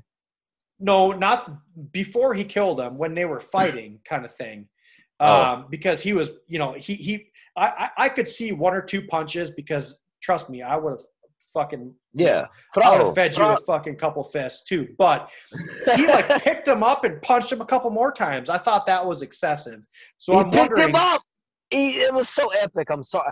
It was excessive, I thought, and I'm not sure what to think about that. If that was written that way, if it was ad lib, because a lot of people don't realize the fact that most of the dialogue in this was kind of ad libbed. It was off the cuff kind of thing. So I'm not sure if that whole scene was ad libbed and, you got Romero and Russo in the corner with their hand in the pants. You're like, yeah, I like it. I would say no, because of it being fighting and then it had to be somewhat choreographed between them. But here's the thing about this movie. There are no perfect characters in this movie. They all have flaws, and they're all realistic flaws. So watching Harry debate with himself on, do I go and open the door? Do I run down to the basement? 100% true. And then not running to help until Ben actually comes inside and he looks at Ben in the eyes and he's just like, he's fuck over here. Two people are dead now because of Ben's idea. And this man says is being extremely power hungry in Cooper's eyes and not listening to Cooper, who is, I've got this logical, rational idea. We stay in the basement, we lock ourselves, which ends up being right, blah, blah, blah, against Ben, who is literally also thinks in his head that he's right and he's trying to get everyone out and escape and go to the rescue area. But he also could have just died because this selfish asshole would not open the door. Yeah. But it comes down to everyone just going, and this is with every Romero zombie film. It's not always about Jesus Christ, Bear. That might be a werewolf. That might be a werewolf. He might be. But it I'm sorry. It comes down to it's people versus people in a stressful life and death situation. That has always been a gigantic plot and theme that is in all of the Romero films. It's so nuanced, and I agree with you. Yes, that is people in a life and death struggle, and the way it's filmed, the way it plays out, it's exactly the way it should. The extra, I want to say that about Boss Tuna's extra pickup and punch. That, to me, that's just part of people. He's like, fuck you, man. Like, you've been saying too much shit. Right, you're right. Again. Everything in this movie is very realistic because everybody has this idea of themselves in a stressful situation. But the reality is when you got fucking zombies knocking down your door, it's time to slap a bitch. Mike Tyson's quote is so perfect in every situation. It's everybody's got a plan until you get punched in the face. And everybody can be this type of person and have this type of personality. But when you're in a life and death situation and there are zombies trying to eat you, all that shit goes out the window. So I'm gonna harken back to Chappelle's show and change up a line of dialogue and say, does Dwayne Jones have to slap a bitch? For real. Because he does. Pretty much. He really does. We'll be right back with another one of Deep Thoughts with Jerry Herring.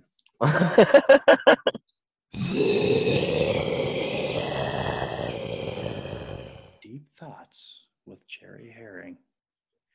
All right, Jerry, what do you got, buddy? I can't blame Ben for shooting Cooper. I would have fucking done it sooner. I've thought about that. I have thought about that. And yeah, I honestly, I'm actually kind of torn with that. And it's different because if I had my wife and kids there, I would have fucking drug him out in the first 5 minutes. But if I was alone and I had a little bit more, I was a little bit more there and thinking rationally, I would have been like, all right, he's just scared. He's afraid kind of thing. But yeah, that I was a little bit surprised with him. Well, not surprised because I've seen the movie 100 times, but yeah, him shooting him. I will admit, I am still to this day like, damn, dude, you shot him. Pour that beer. Pour it so fucking hard. Yeah, I would have been like, I'm still shocked that he did it because it's so, I don't know, man. It's like, damn, dude, he's been a nuisance, but I don't know. It's cold. Is it cold-blooded? No, it's not cold-blooded, but I will say that in the context of I'm going to call it a film. In the context of the film, it was genius because for someone like me, I'm like, God, that's fucking, and trust me, Jerry, I'm a fucking selfish asshole, and I would, in most cases, be fine. But I was sitting there like, that's kind of hard. I mean, that was a legit, all right, you're going off the deep end. But it was kind of tough. It was on that border as far as justifying it for me. Because I felt like if he wouldn't have come to open the door, then yeah, you fucking you drag him outside and let the fucking ghouls munch on him. But he did come to kind of help close the door, and he was scared with wanting to have everyone go in the basement. But taking the gun, yeah, that was... Not only taking the gun, but literally his wife came and helped, and he didn't. Barbara got up off the fucking couch for once in this fucking movie and did something. You're right. That's when she kind of flipped the switch and was like, all right. It got her killed, but luckily she got reunited with her brother when he killed her. So it's just one of those things where it's just like, nah, fuck it. I would have killed Cooper a while ago. He was a piece of shit. But I do love that Ghoul Johnny is the one who comes back and attacks Barbara. That's perfect. Then I have your favorite note. Ben ends up in a death trap of a basement that he refused to go to earlier after everyone else has died, so no one can tell him he's a hypocrite. Right. Yep. 100%. 100,000%. And then when Cooper comes back from the grave to tell him he's a hypocrite, he shoots Cooper again. And then when Helen comes back to be like, yo, what are you doing in the basement? He shoots her. So no one knows what Ben did. What you gotta say, boss? So we're going there. We're going there. Yeah, we're going there. Okay.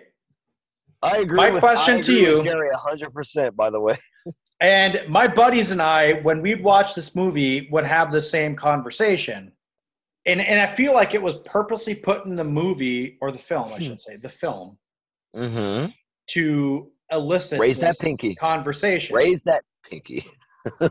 We would talk about, is the basement the right place to go, or is it boarding up the house? And every one of my main buddies I'd watch this with were like, no, the basement's a fucking death trap. And I will say that this may be different if I had seen this movie and we talked about this conversation like 25, 30 years ago. Now I'm 100% on the fact that, yeah, you go into the basement and you're fucking dead because there's no exit. There's no food and water. There is an exit. There's not an exit. Yes, there is. That was the whole thing. They said there's no exit if you go in the basement. There's a cellar door. They never said a cellar door in the movie. They show it to you. Okay. I think he's talking about the door that they actually have to from the house into the cellar. He's talking about that door. Oh, that door, that's fine, but there is a cellar door. No, On the that was outside the of whole house. thing, though. That's why Ben didn't want to go down there, is because he said if you go down there, or no, it was actually Tommy. There's no way out. If you go down there, you're done. So my whole theory, and with my friends, you board up the whole main floor of the house, and you retreat upstairs. You move all the dressers and the beds and stuff upstairs, and you block that stairwell. You barricade that stairwell, and then your last line of defense is you're jumping out a window and you're fucking running for it. Me personally, you wouldn't find me dead in that fucking basement, because I would need an escape route. I mean, just think how mentally and psychologically traumatizing it would be having fucking zombies pounding on a door for 24 hours a day. Well, I'm gonna say fuck Tom, because he dies, and there is a cellar door that leads to the outside, so he didn't know the fucking. Well, that might be a little bit different then. Actually, I don't agree that there is a cellar door to get out of. I don't recall them ever mentioning that. I don't remember, because they did it. They don't mention it. They don't mention it. But I don't remember seeing an exit door. To me, I only remember the one door, because even Harry says there's only one door you have to protect. You're right. Right. He did say that. No, yeah, you're right. They say that in the film, but in the early parts of the film, when they're approaching the house, Barbara and stuff, you see the cellar door outside. That may be a mistake then. It might be, but it's there. You're right, though. I mean, there always is that like cellar door. So it's like one of the old ones that's like on the earth, and it's got the doors you flip up and over. Mm-hmm. I'm trying to think now, actually, if I remember. I also do want to point out, Cole was wrong on one thing also. There is food and water down there. Cooper mentions it. I thought that the whole reason that he was trying to go upstairs was to get food and water, and Ben kicked his ass downstairs. He wanted to bring the rest of the food and water down. Yeah. Ben was like, I'm fighting for what's up here, and that includes the food and shit. Which yeah, the aggressiveness between them two. The argument over which one is right and which one is wrong, I don't think is necessarily one or the other, but both.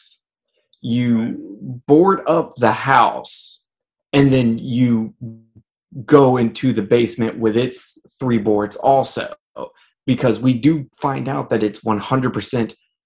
The zombies couldn't break down that door, and there was a lot of them, and they could not break down the door because it had the bars on the top and on the bottom. You're right. The zombies in the middle.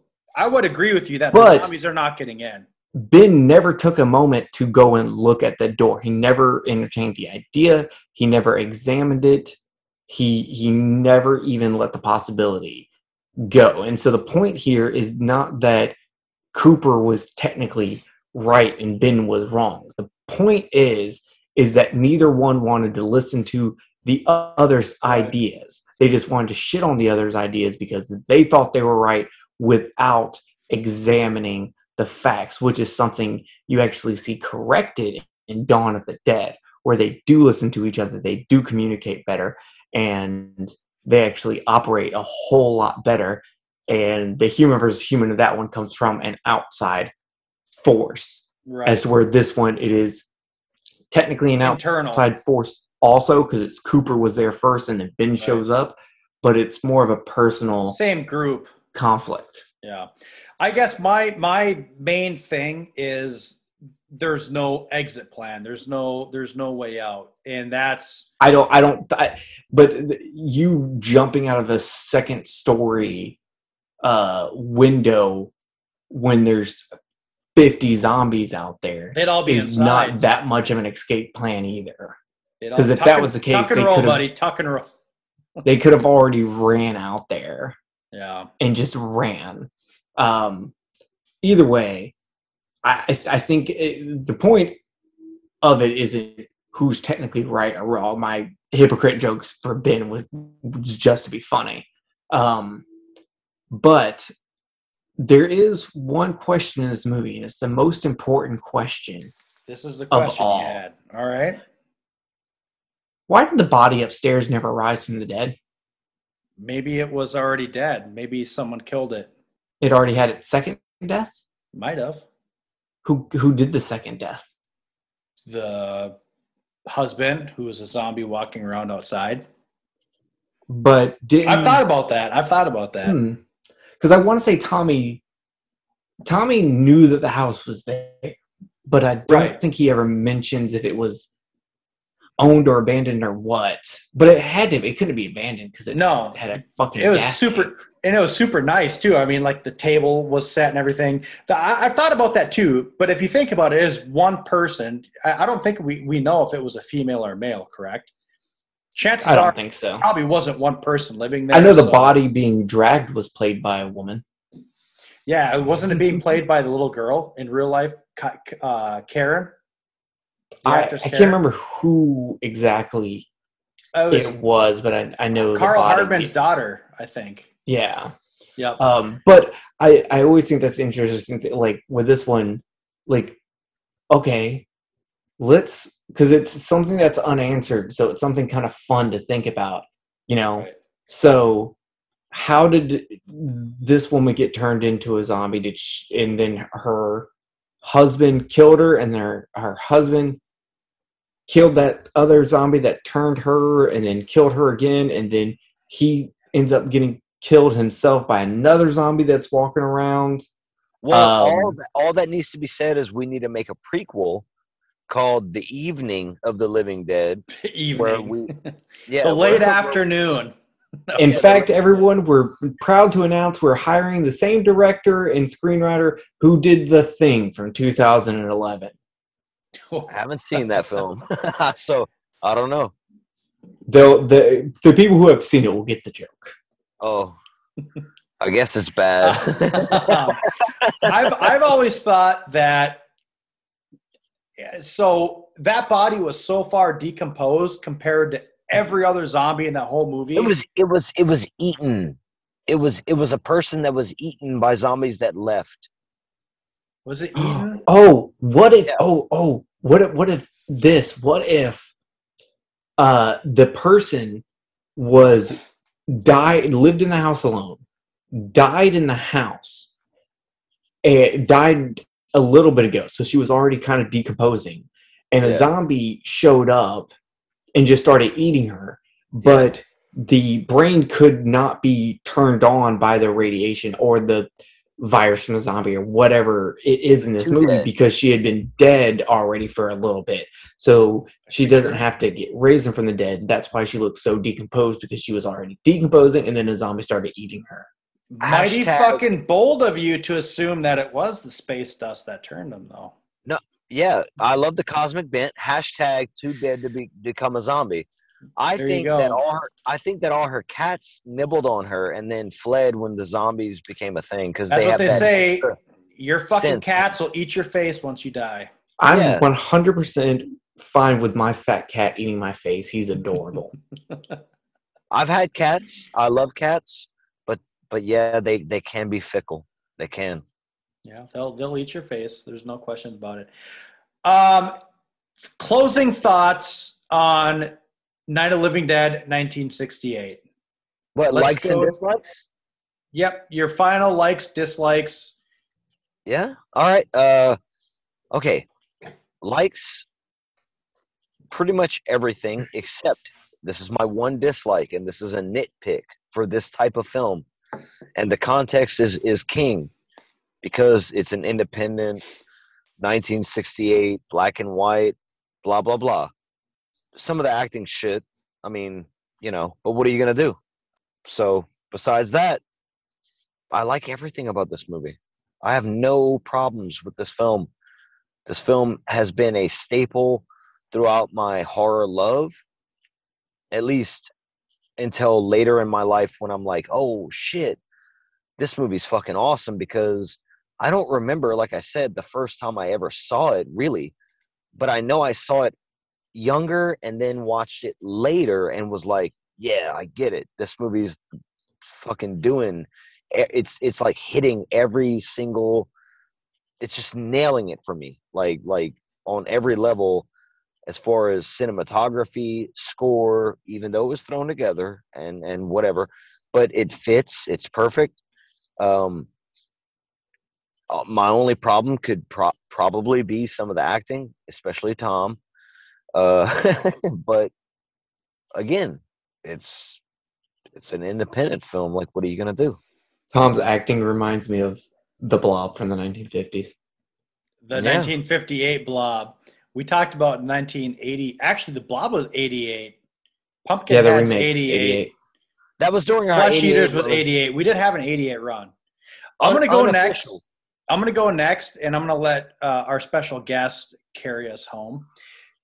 I right away told you guys my dislikes, or I should say not dislikes, but nitpicks from the film. And a lot of it, well, the biggest one is just the fact that you guys were wrong and everybody's wrong in thinking that the basement's the way to go, because it's not. Facts are facts. Science is science. You guys are fucking wrong. You board up the house and you go upstairs and you jump out the window and hope you don't sprain your ankle. No, but all jokes aside, the biggest problem I had with this was just a personal one. And it's just, I didn't like the way the character of, okay, I don't want to make this comparison, but I'm going to make this comparison of Franklin from the 74 TCM. That's some of the vibes I got from Barbara, and it was actually kind of frustrating. And I was like sitting there. But I mean, if that's what the filmmakers were going for, then bravo, because when you make a movie, you need to elicit emotions out of your viewers, whether it's good or bad. And I did not like her character, and they were eliciting that emotion out of me. But that was just my choice. They chose to have her do that, and whatever, is fine. Otherwise,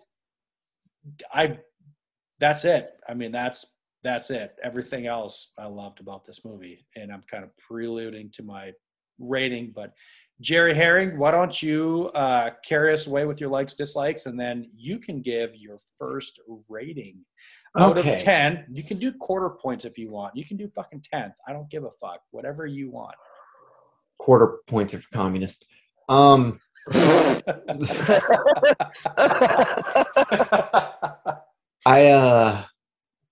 don't have anything I dislike. I do have a personal thing, and this isn't necessarily specific to this movie. I like explanations. I want things explained to me, which is weird because some of my favorite movies are Japanese horror movies, and Japanese horror movies don't explain jack shit to you. Whatsoever. They're like, what does Suicide Club mean? Go fuck yourself. That's what it means. We're not telling you. So I would have actually liked a 100% explanation of what caused the ghouls, but I am glad they at least gave us like a plausible, this may be it, even though Romero has said that there is no explanation. Can I side tangent you for a second, interrupt you real quick? Yeah. You and I are very similar in that point, but there are certain movies I can forgive. I want to ask, first off, have you seen The Void? Yes. Did you like it? Loved it. Yes. I wanted but because I know that my pet peeve is it's my own personal bias, and I try to remove that bias whenever I can when critiquing something. Sometimes it works, sometimes it doesn't. With The Void, there was enough that I liked that I said, okay, I don't have an explanation that I would like, but I can accept it here. Okay. And in Night of the Living Dead, they give you an explanation without giving you an explanation. They give you a plausibility. Right. And so it's easier to accept. It's just cosmic. Oh, God. I don't like the whole cosmic thing. I'm not an H.P. Lovecraft guy. Color Out of Space was fucking awful. No! Nick Cage is a shitty actor. The special effects in that movie were shitty. They were like, the sun's burning her. We need to take her to the attic. We take her to the attic. God. Look at this giant window that the sun's going right through. We're fucking great. I fucking love it. I love it. The movie sucked. I got tears. And while I'm at it, just to piss off whoever else I can, Mandy sucked, and Willy's Wonderland is the worst fucking movie I have seen since the fucking Village. I want to kill myself. Oh, I love The Village, though. Everything you've said so far, I'm fine with, but The Village, I like. I hate everything you just said. I hate it all. I love it. I fucking love it. I love it. I was going to ask you a question there, but I'm so fucking frazzled right now. I can't even. But I love this movie. I really don't have any dislikes. It's all likes. I think this is a fucking movie that you could remake this movie without remaking it. You can just take another group of people from another point in the United States in the 1960s and go, this is them. And that's why, at the end of the day, this is why Walking Dead works. While I'm not a fan of The Walking Dead, I only watched the first season, hated all the characters, and said, fuck this, and never watched anymore, even though I lived where it was filmed and know many people who have been on the set. It's not my thing, but I think if there was more Night of the Living Dead movies set in the 1960s, I think I'd be more into it. The limitation of the 1960s is appealing to me. So with that being said, I give the movie a perfect 10 out of 10. As you fucking should. No. Well said. I really appreciate you speaking the truth on movies like Mandy and fucking all that other shit. Oh, okay. My God. T-Boo?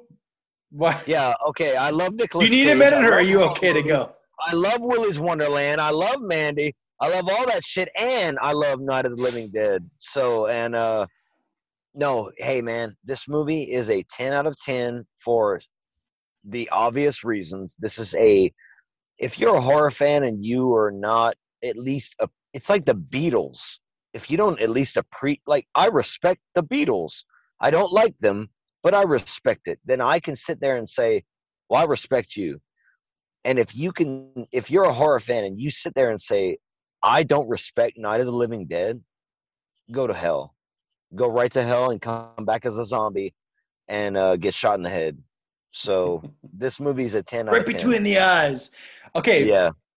That one character at the very end of the movie that was with the sheriff, did he not look like fucking a young Robert De Niro? Tell me you guys saw that. I was like, there's straight Robert De Niro. Not the sheriff, but the other guy with him. I was like, that's 100% Robert De Niro. The one who actually shot... Yes. Ben. Yep, he was in the last, he was the one he's standing next to when he's like, both stars at bonfire. I love how we came full circle to Robert De Niro being in Night of the Living Dead when we were talking about de-aging people and shit. Yeah, that's right. Maybe that's why I brought it up. I love this movie. I have a couple flaws with it.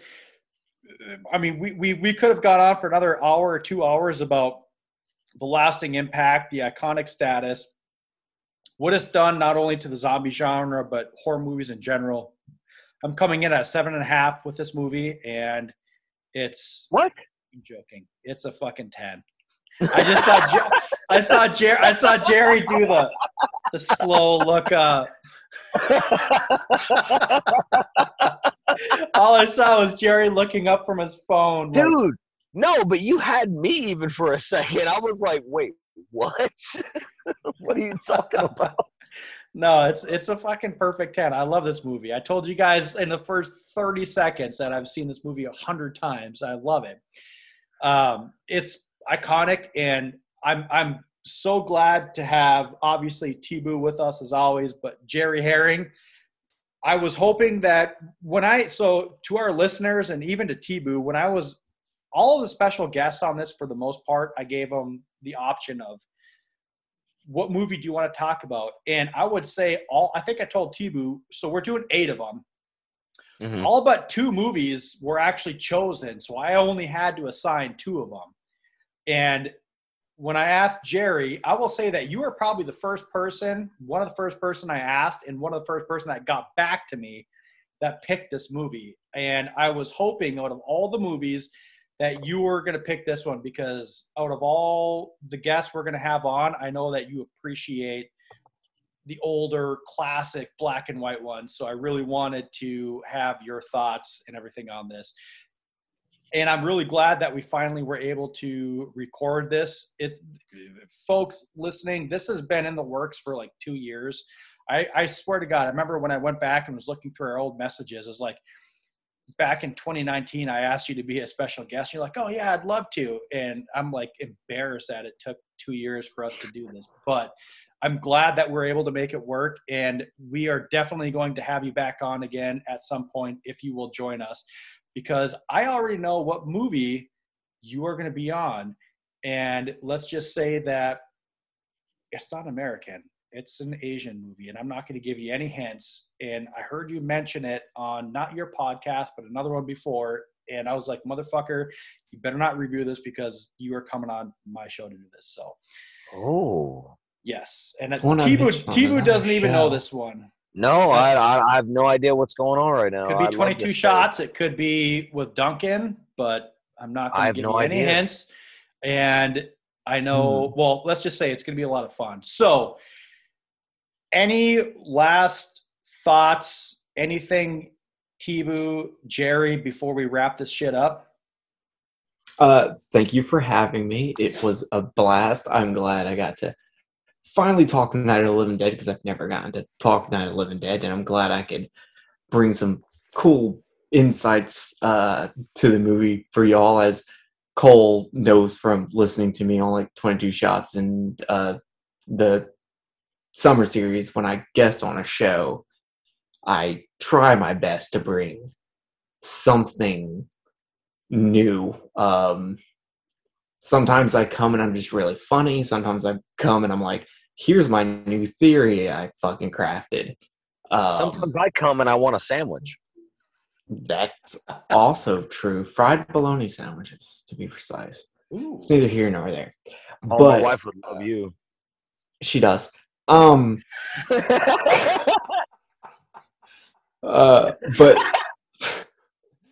thank you for having me on. I had a fucking blast with you guys. I'm so glad that we finally got to make this happen. Oh, well, hold on. Before you go, there's one other thing we have to do.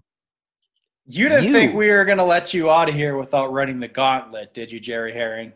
I thought that the gauntlet was retired because we said hold on, give me a second. I'll figure out a way out of this.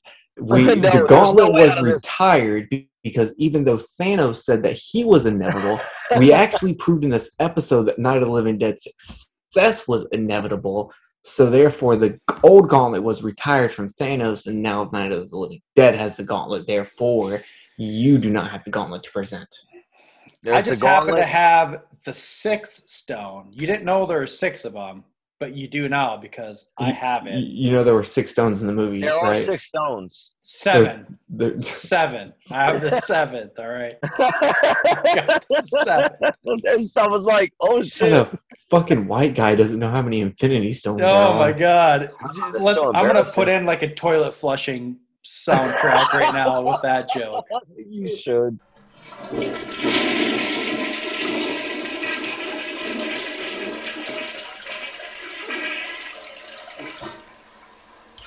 You look like fucking Haley Joel Osment if he was skinnier. Hey, you said skinnier, so I appreciate that. I appreciate it. And handsome. Come on, say handsome. You look like if the Hansons had a 4th brother who ran a Kmart. If you would have said Pomida, I'd be all right with that. Can I run a Pomida, please? What the fuck is a Pomida? You don't know what Pomida is? Pomida looks like whatever fucking country Travis is from. I can't even deal with it right now.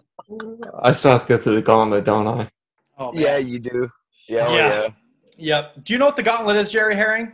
I remember it vaguely. There's been a lot of drugs since then. Well, I'm going to make it real easy on you. It's all very short, shotgun type style answers. I ask you a question, you answer without saying anything.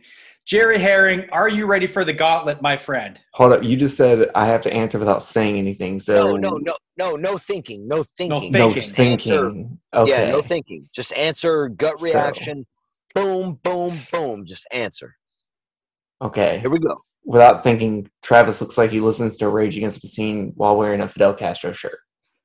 He does. That's 100% And wrong. crotchless panties. Oh shit, that's 100% right. Okay, I'm ready. I'm sorry. Jerry Herring is running the gauntlet. Are you ready? Ready. Pizza or burgers? Burgers. Beer or liquor? Liquor. Hockey, football, baseball, or basketball? None of the above. Ass or titties? Titties. Stand or sit when you wipe? Sit. Homebody or out with your friends? Homebody. Fishing or hunting? Neither. Cannibal Holocaust or a Serbian film? Cannibal Holocaust. Yeah. Rather go blind or rather go deaf? Rather go deaf. Top half of Hulk Hogan and bottom half of Margot Robbie, or bottom half of Hulk Hogan and top half of Margot Robbie? Top half of Margot Robbie. I'm a big blowjob fan. Penis-sized nipples or nipple-sized penis? Nipple-sized penis. I'll do like the people do, and they just wear the bands to hold it down. Boys don't cry. Yeah, I will. Boys don't cry. That. Rock or country? Rock. Cats or dogs? Cats. Doggy or missionary? It's surprisingly missionary. Freddy, Jason, Michael, or Leatherface? Jason. Slasher, zombie, supernatural, or creature feature? Creature feature. Chucky or Leprechaun? Leprechaun. John Carpenter or Wes Craven? John Carpenter. Ari Aster or Jordan Peele? Jordan Peele. 90s horror or the 2000 aughts? 2000 aughts. Hills Have Eyes, original or remake? Original. Slow burns or to the point? To the point.